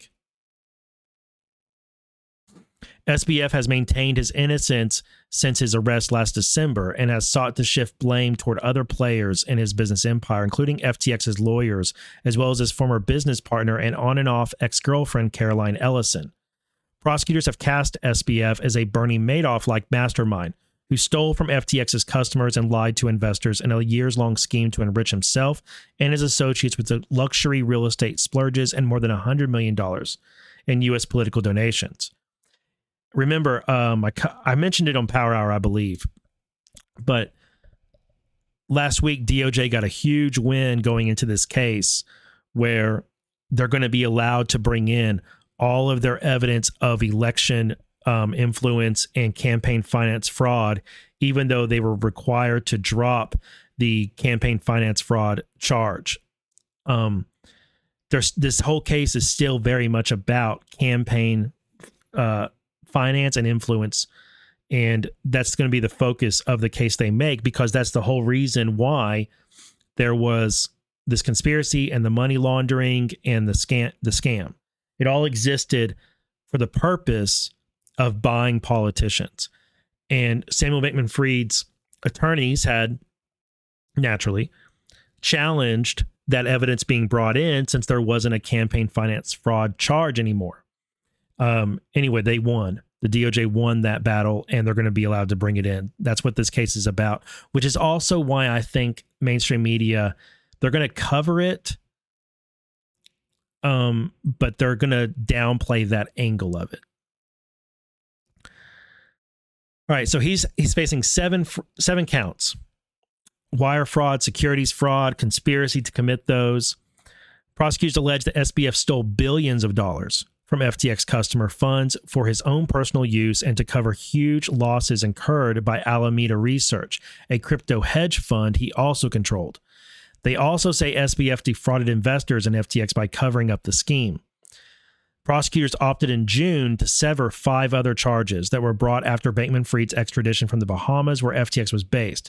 A separate trial is scheduled to begin on those charges in March. If convicted, he faces over 100 years. All right, so let's go to opening statements because I think those will be pretty interesting to read. Shout out to Inner City Press. Matthew Russell Lee is his name. He is an awesome follow, a rare breed of journalist who actually shows up to court and reports what happens in court in Manhattan, sometimes in DC too. Also, he absolutely hates the UN. He hates the UN so much. And I love that. Okay. Judge Kaplan. So we will end on Friday at 3 p.m. for Mr. Zimmer and Mr. Muriel. He's talking to jurors. I wish you told us you worked the night shift. We'll see what happens. All right, ladies and gentlemen, conspiracy can be explicit or implicit. To use an example, two guys sit and say, let's rob the Chase Manhattan Bank on the corner. Then one of them takes an act. It's conspiracy, even if they never rob the bank. They conspire to do so. Opening statements are like trailers of a movie. The government will go first.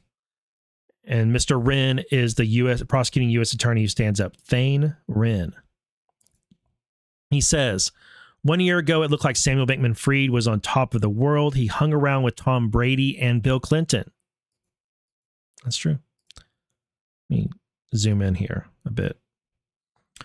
He had wealth, he had power, he had influence, but it was built on lies. He was committing a massive fraud, taking billions of dollars from thousands of victims. He had started FTX. He told customers it was safe, but he was taking it and spending it. He spent it on himself and on political contributions. The customers were left with billions in losses. We are here today to hold him accountable. He started FTX in 2019. It was a website to buy and sell cryptocurrency. An exchange is supposed to make money by taking a fee, not by taking the customer's money. You may have heard of Bitcoin. It is one example of crypto. FTX customers deposited funds. How did the defendant convince them to trust him? Well, he went to DC. The defendant told Congress that FTX did not take customer money. Before FTX, he had started Alameda Research. It made some money, but lost some. He made his on and off girlfriend the CEO of that company, but he was still calling the shots at Alameda. Alameda had secret access to FTX assets. Once Alameda had it, the defendant could spend it as he pleased. How did he do it? Well, two ways. First, customers sometimes deposited dollars on FTX. The company would tell them it was in their accounts, but it never made it to FTX. He set up a bank account linked to Alameda. He lied to a bank to set up an Alameda bank account. Then he lied to the customers. He took billions of dollars from the customers, and they had no way to know that he was doing this. Here's the second way. He took customers' crypto. Accounts that hold crypto are called digital wallets. He gave Alameda the ability to withdraw. He made sure it was written in the right computer code. You will hear he didn't steal all of the money. He left some of the money in FTX, and more customers were coming. You will also hear that FTX had various programs, for example, to lend, but defendant took the money secretly. He sold millions of dollars of stock by lying. He lied to Alameda's lenders by sending them false documents. You will hear how he spent it. He put it into investments to make himself richer, and he paid political donations in DC. He gave stolen money to a nonprofit his brother controlled. But then Alameda was losing money, and the defendant doubled down. He pulled more customer money out of FTX to pay off Alameda's loans. He directed the creation of false financial statements to that effect. He told Congress, again, that FTX was not using customer money. He tweeted that, but he was lying. He only shared this with his closest friends and his girlfriend. He told them the hole that they were in was big, but he kept lying to get more deposits. In November 2022, Alameda's financial info leaked and was published online. Defendant tweeted, quote, FTX is fine, assets are fine.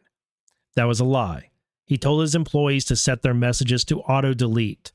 Only the inner circle knew the truth. The hole was too big. The defendant blamed a downturn in the crypto market, but he had committed fraud. That is what the evidence in this trial will show, and you will hear it from his inner circle. His girlfriend will tell you how they stole money together. That's Caroline Ellison. He brought himself wealth, power, and influence. You will see it, and you will see that there is only one verdict. Samuel Bankman-Fried is guilty. Now, of course, this is a cliff notes of the opening statement, but I appreciate it. Now, here's what FTX or SBF's lawyers said in their opening statement. His lawyer is Mark Cohen. He says, consider it under your real world experience. Sam didn't defraud anyone. He acted in good faith. There was no theft. Sam believed that loans to Alameda were permitted. They were open and known within both companies. Sam did not steal from anyone. I want to give you context here. Crypto was not for everyone. It could go up or down. Companies could rise and fall very quickly. They'd have you think he's a cartoon villain, but Sam worked hard. He was a math nerd who didn't drink or party. He worked for a traditional firm on Wall Street. Alameda was a crypto hedge fund. It had 30 employees. It was successful. It earned billions in profits. The loans were the lender's business. Then FTX, an exchange, like the New York Stock Exchange. FTX tried to be innovative. It offered many currencies and margin loans. Working at a startup is like building a plane while flying it. They had to deal with hacking threats. As FTX grew, it had 300 employees. No CEO could be everywhere. FTX didn't have a risk officer, an issue when the storm hit. FTX sought to raise funds from investors. Nothing wrong with that. FTX had huge potential. Sure, it had business relationships with Alameda. Those were reasonable. Alameda had an account on FTX. There's nothing wrong with that. Alameda took big margin loans from FTX. There's nothing wrong with that. Alameda was a market maker. Nothing wrong with that. FTX at first didn't have a bank account to accept dollars, which in the crypto world are called fiat. So they used an Alameda account. They were told, wire the funds to Silvergate Bank in the name of Alameda. At FTX, it was the fiat entry. It was like PayPal or a credit card. But without risk management, it was not reconciled. Sam thought it could be lent out. It was reasonable. Given Sam's good faith belief, how could there be theft? Oops. I just accidentally searched Lance Stroll. That was weird. Lance Stroll is almost as retarded as Samuel Bankman-Fried, by the way. All right. Maybe I shouldn't say that. For some reason, Lance Stroll does remind me of Samuel Bankman-Fried because they both seem about to be on they both ride the short bus. Given Sam's good faith belief, how could there be a theft? There wasn't. It was not some grand fraudulent scheme. In 2021, he gave up his role as CEO of Alameda. He gave the job to Caroline Ellison and another, then only to her, and he stayed involved. But when the prices went down, Sam spoke to Miss Ellison and urged her to put on a hedge. She didn't do so. In 2022, from May to November, they flew into the perfect storm. Market shocks, Bitcoin dropped by 70%, many firms failed, and Alameda was hurt. Alameda paid the lenders back, so how are they victims of fraud? He didn't create false documents. Remember the fiat account? It now had $8 to $10 billion in it. Sam reasonably believed that Alameda had stopped taking deposits meant for FTX. Things were tight and Miss Ellison had not put on the hedges, but Sam believed the companies were good. He spoke to outside investors. The CEO of Binance which Binance is now in trouble too, put out a tweet attacking Alameda. This triggered a run on the bank at FTX. Suddenly, billions in withdrawals. Sam didn't run. The plane was going into the very eye of the storm. Consider his state of mind. Their case is a hindsight case. It's not a crime to declare bankruptcy. The U.S. points to business practices. You've heard about the apartments in the Bahamas because that's what a bad guy does. They were bought by FTX to attract the best and brightest. As to TV ads and celebrities, these are taken out of context. It's not a crime to try to get Tom Brady. We heard multiple times my hand wasn't keeping up, but about special privileges. Mr. Wang and Mr. Singh, who also are executives who flipped on FTX, they wrote the code and they put it in the code for Alameda to be a market maker. The terms of service didn't apply to fiat accounts and the margin loans. Sure, he used Slack and Signal. This case turns on 3 witnesses, Mr. Ellison, Mr. Wang, and Mr. Singh. Each has pled guilty. Took them a while to get to that. Now, here in the real world, they have to testify in favor of the government. At the end, we'll ask you to find Sam not guilty. So the Cliff Notes version of the defense's opening statement is that Samuel Bankman-Fried was doing the best he could with incompetent people around him who messed everything up. And it's not a crime to make bad market decisions, and it's not a crime to file bankruptcy, and it's not a crime to have these accounts, et cetera, et cetera. And I mean, they're right. But they're very much trying to bury that there was a scheme here and make it out to be just incompetence throughout. Good luck with that. All right. First witnesses. What time is it? I have just a little bit of time. My wife is picking up the toddler today. Samuel Bankman-Fried's lawyers and federal prosecutors clashed on Wednesday in opening statements over whether the former billionaire's cryptocurrency exchange collapsed due to massive fraud by its founders or errors in business judgment. The trial kicked off with jury selection. In his opening statements on Wednesday, defense lawyer Mark Cohen portrayed the Massachusetts Institute of Technology physics graduate as a math nerd who overlooked risk management. Prosecutor Wren said Bankman-Fried took more than $10 billion from unsuspecting FTX customers and that he doubled down when Alameda's risk investments in cryptocurrency began to lose money in May and June of last year. All of it was built on lies. He was using his company FTX to commit fraud on a massive scale, and the money he was spending to build his empire, it was money he was stealing from FTX customers. Prosecutors are expected to call 3 former members of Bankman-Fried's inner circle: former Alameda chief executive Caroline Ellison and former FTX executives Nishad Singh and Gary Wang to testify against him. All 3 have pleaded guilty and agreed to cooperate with prosecutors. Quote, "They will give you an insider's view of how the crimes occurred," said Wren in his opening statement. Cohen suggested they may spin Bankman-Fried's good faith decisions that they agreed with at the time as deceitful in hindsight. Jurors are expected to hear from Wang by the end of the week, another prosecutor, Daniel Sassoon, said in court.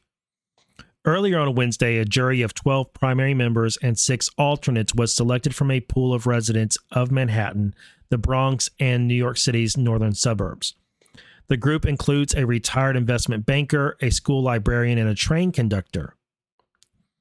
Bankman-Fried's parents, Stanford Law School professors Joseph Bankman and Barbara Fried, who are the real masterminds of this entire thing, were seen arriving at the federal courthouse in Lower Manhattan on Wednesday morning. They had not attended the trial's first day. They are being sued by FTX. Once known for his casual attire, mopped up unkempt curls, Bankman-Fried dressed blah, blah, blah, blah, blah, whatever.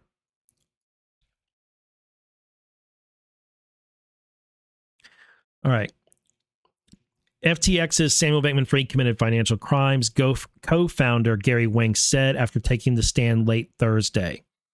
Wang, the 4th witness called by the U.S. Department of Justice in Bankman-Fried's trial, said he committed wire fraud. There we go. There's another troll.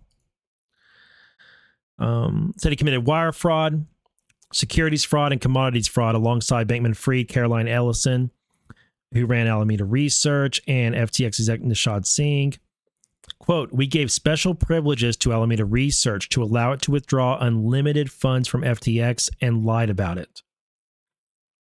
Bankman-Fried faces fraud and conspiracy charges stemming from the collapse of his crypto empire, blah, blah, blah, blah. Wang followed Paradigm co-founder Matt Huang. That's okay. There's Wang and then there's Huang, who testified about his company's past investments in FTX. The company invested around $278 million or so across different rounds in FTX and FTX US.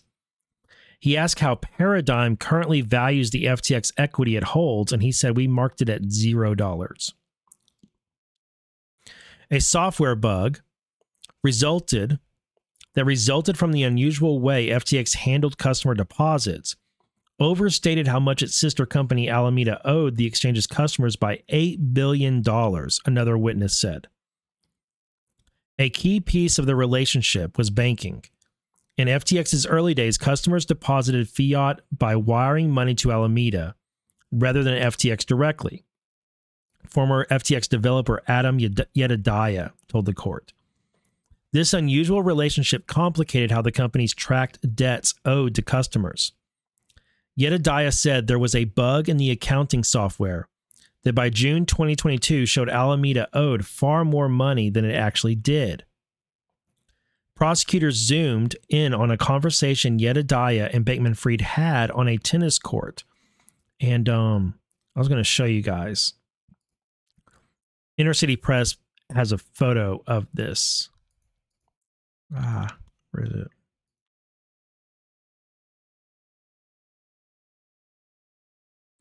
Sorry if you can hear this Benson Honey Farm candy in my mouth right now. I needed it for my throat. Sorry if you hear it clicking around on my teeth. Right here.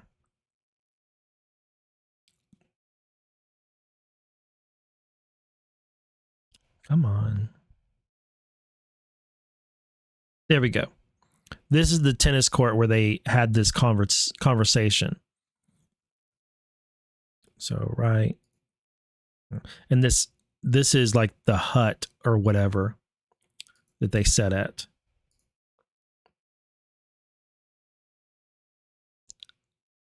This unusual relationship complicated how the companies tracked debts owed to customers. Yedidiah said there was a bug in the accounting firm that told this. Prosecutors zoomed in on a conversation Yedidiah and Bankman-Fried had on a tennis court.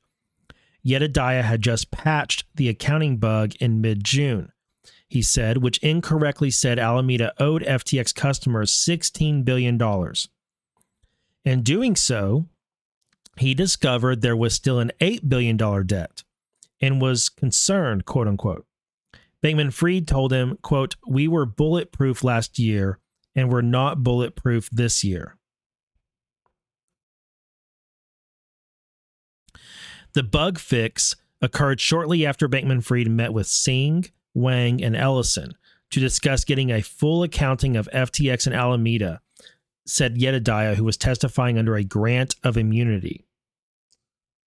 Yedidiah told the jury he resigned from FTX after learning Alameda was using customer funds to repay creditors. Quote, I learned that Alameda Research had used customer FTX funds, their deposits, to pay back its loan to creditors, so I resigned. The defense began cross-examining Yedidiah in the late morning before breaking for lunch. The judge admonished defense attorney Christian Everdell for repeating the same question too many times. Bankman-Fried walked in just before 9:30 a.m., nodding at people in the gallery, seemingly greeting them with a shy smile before searching for his parents, who were seated on the right side in the second row. He fidgeted during testimony, though he worked on his laptop for much of the trial, as he was in previous days.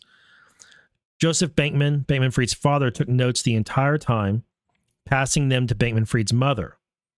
Fried held a pen in her hand, but seemed more focused on listening to the testimony. One juror did fall asleep while Yedidiah explained how deposits at FTX worked.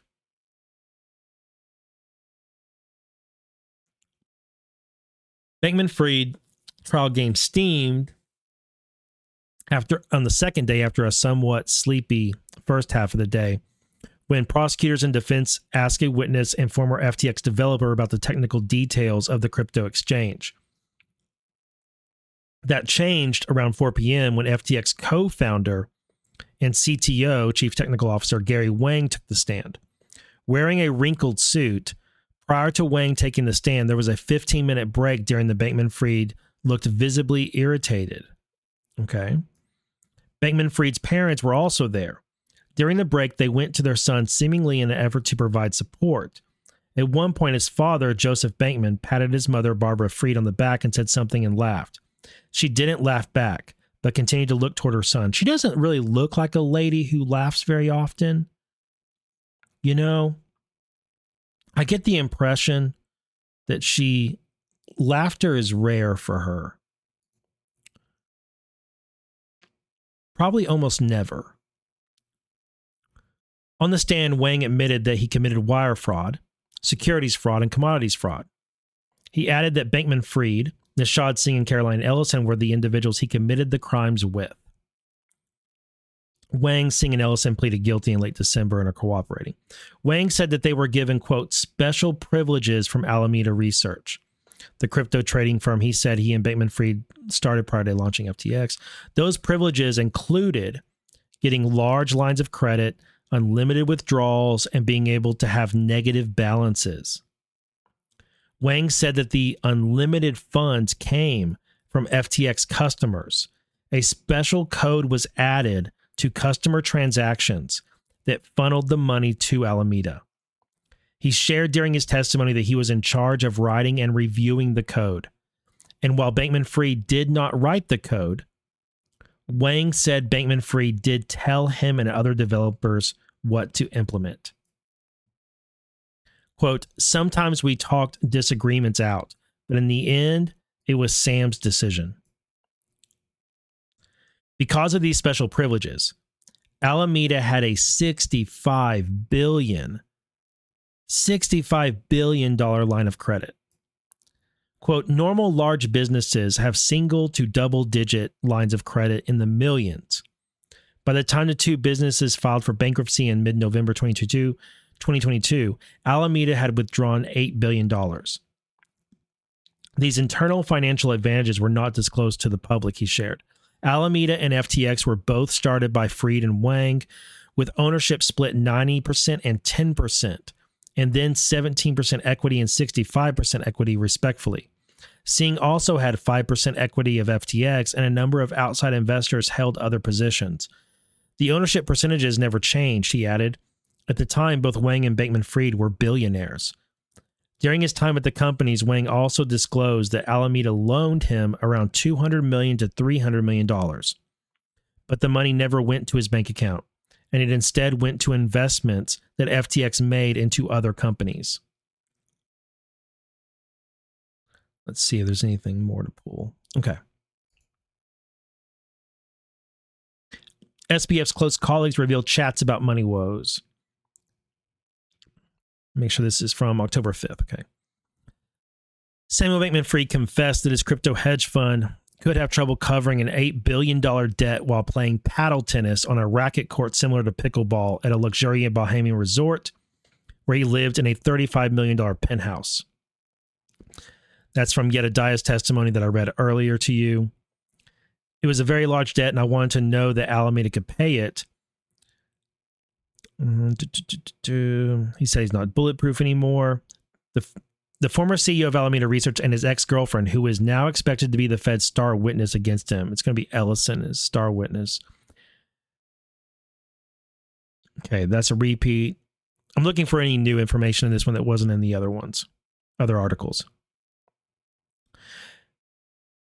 As pressure mounted on FTX's customers demanded to withdraw their funds, Yedidiah texted Bankman-Fried a message of support. He said, "I love you, Sam. I'm not going anywhere. Don't worry." Yedidiah recalled texting using the encrypted app Signal, but Yedidiah ended up resigning days later. What changed, the prosecutor asked. I learned that Alameda had used FTX customer deposits to repay its loans. It's flagrantly wrong. Bankman-Fried attorney Christian Everdell tried to poke holes in the prosecution's narrative of accusing the fraudster of living the high life, pointing out his modest de facto uniform of a t-shirt and shorts, and that he shared the ritzy Bahamas dig with that penthouse with 9 other people. What did they call it? Not a concubine. Not a concubine. It was a different word. I can't remember. It started with a C, though. It was like concubine, but it's not concubine. It was something else. Some other word. It was like a 70s swinger shack or something. This was essentially dorm living, Everdell asked Jedediah, who went to MIT. Yeah, it was like living in a dorm, and that I was living with others, but it was not like a dorm in that it was a luxurious $35 million penthouse. No, not a commune. Not a commune. There was a term for it that they used, like Samuel Bankman-Fried and his people used. No, it's not no, it's like concubine. Because it's like concubine because they were all like fucking each other. It's not a common word. It's not a common word. They had that's why I said a 70s swinger shack, like the B-52 sing about in that super popular song, which is really about promiscuous sex and swingers, that everybody loves that B-52 song, The Love Shack. But the Love Shack is talking about a swinger house. It's hilarious to me that people sing that song. They're singing about being swingers. I can't remember what it's called. I may have just blown some people's mind who never realized that. If you've never realized that the B-52 song Love Shack is about swinging, then you never paid attention to the lyrics. You just sang along aimlessly. I'm gonna end this show and then I'm gonna remember the word. That's what's gonna happen. I'm gonna end this show and I am gonna remember the word. Okay.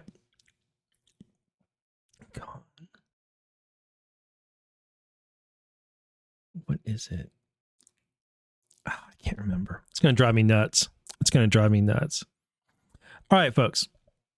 That's my show for today. Hope you enjoyed it. Man, I really hope I get a chance to thread later today. Maybe my dogs will take a nap this afternoon and the kids will too or something. And I can sneak back down here and thread about that filing and the stuff about the SCIF, because that's super interesting. There's something going on there with the owners. Okay. Folks, if you like the show, please hit the thumbs up over on Rumble. That really helps us out over there, or helps me out. And yeah, thank you guys. Y'all have a great weekend. If you're interested in supporting the show, the links are in my link tree, the referral links for Benson's Honey Farm and Bootleg products. Get yourself some chili, some salsas, some salsa, some honey. If you're interested in a podcast version of the show, go to justhuman.substack.com. And the podcast version is uploaded there about 1 to 3 hours after this show ends. And yeah, y'all have a great week. It's been a fun week. And I'll admit something. For those of you who stuck with the show to the very end, I'll admit something. Matt Gaetz is growing on me a little bit. He still annoys me. He gets under my skin. Matt Gaetz really does. But if you haven't noticed, Matt Gaetz is the one Republican who gets me to react. Like, he really makes me react before I understand. It happens all the time. And my Telegram chat knows about it. And it's not that I disagree with Matt Gaetz on stuff. I agree with him, but Matt Gaetz produces a lot of fake news. He's full of hyperbole and exaggeration and grandstanding and all of those things that drive me nuts. But he's also very effective. And that's right, Salt Muncher. That's right. That's Matt Gaetz' job. His job is to be boisterous and loud and obnoxious. And he is. He is just as obnoxious as his hair is. His Lego hair. But he is growing on me. And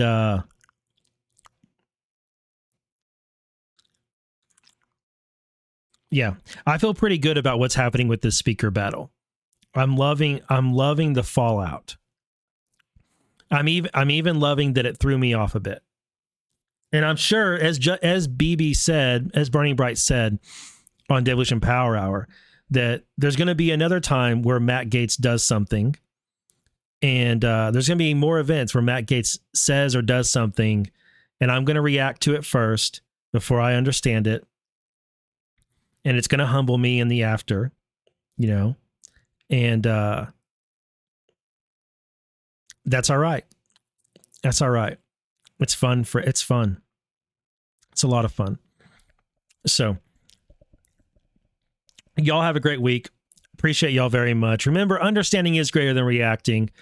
But even I sometimes react before I understand. Remember, we're not going to win every battle, but we are going to win this war. Y'all be blessed. I'll see you Sunday night. That's the wrong screen. Man, one day I'll be pro at this.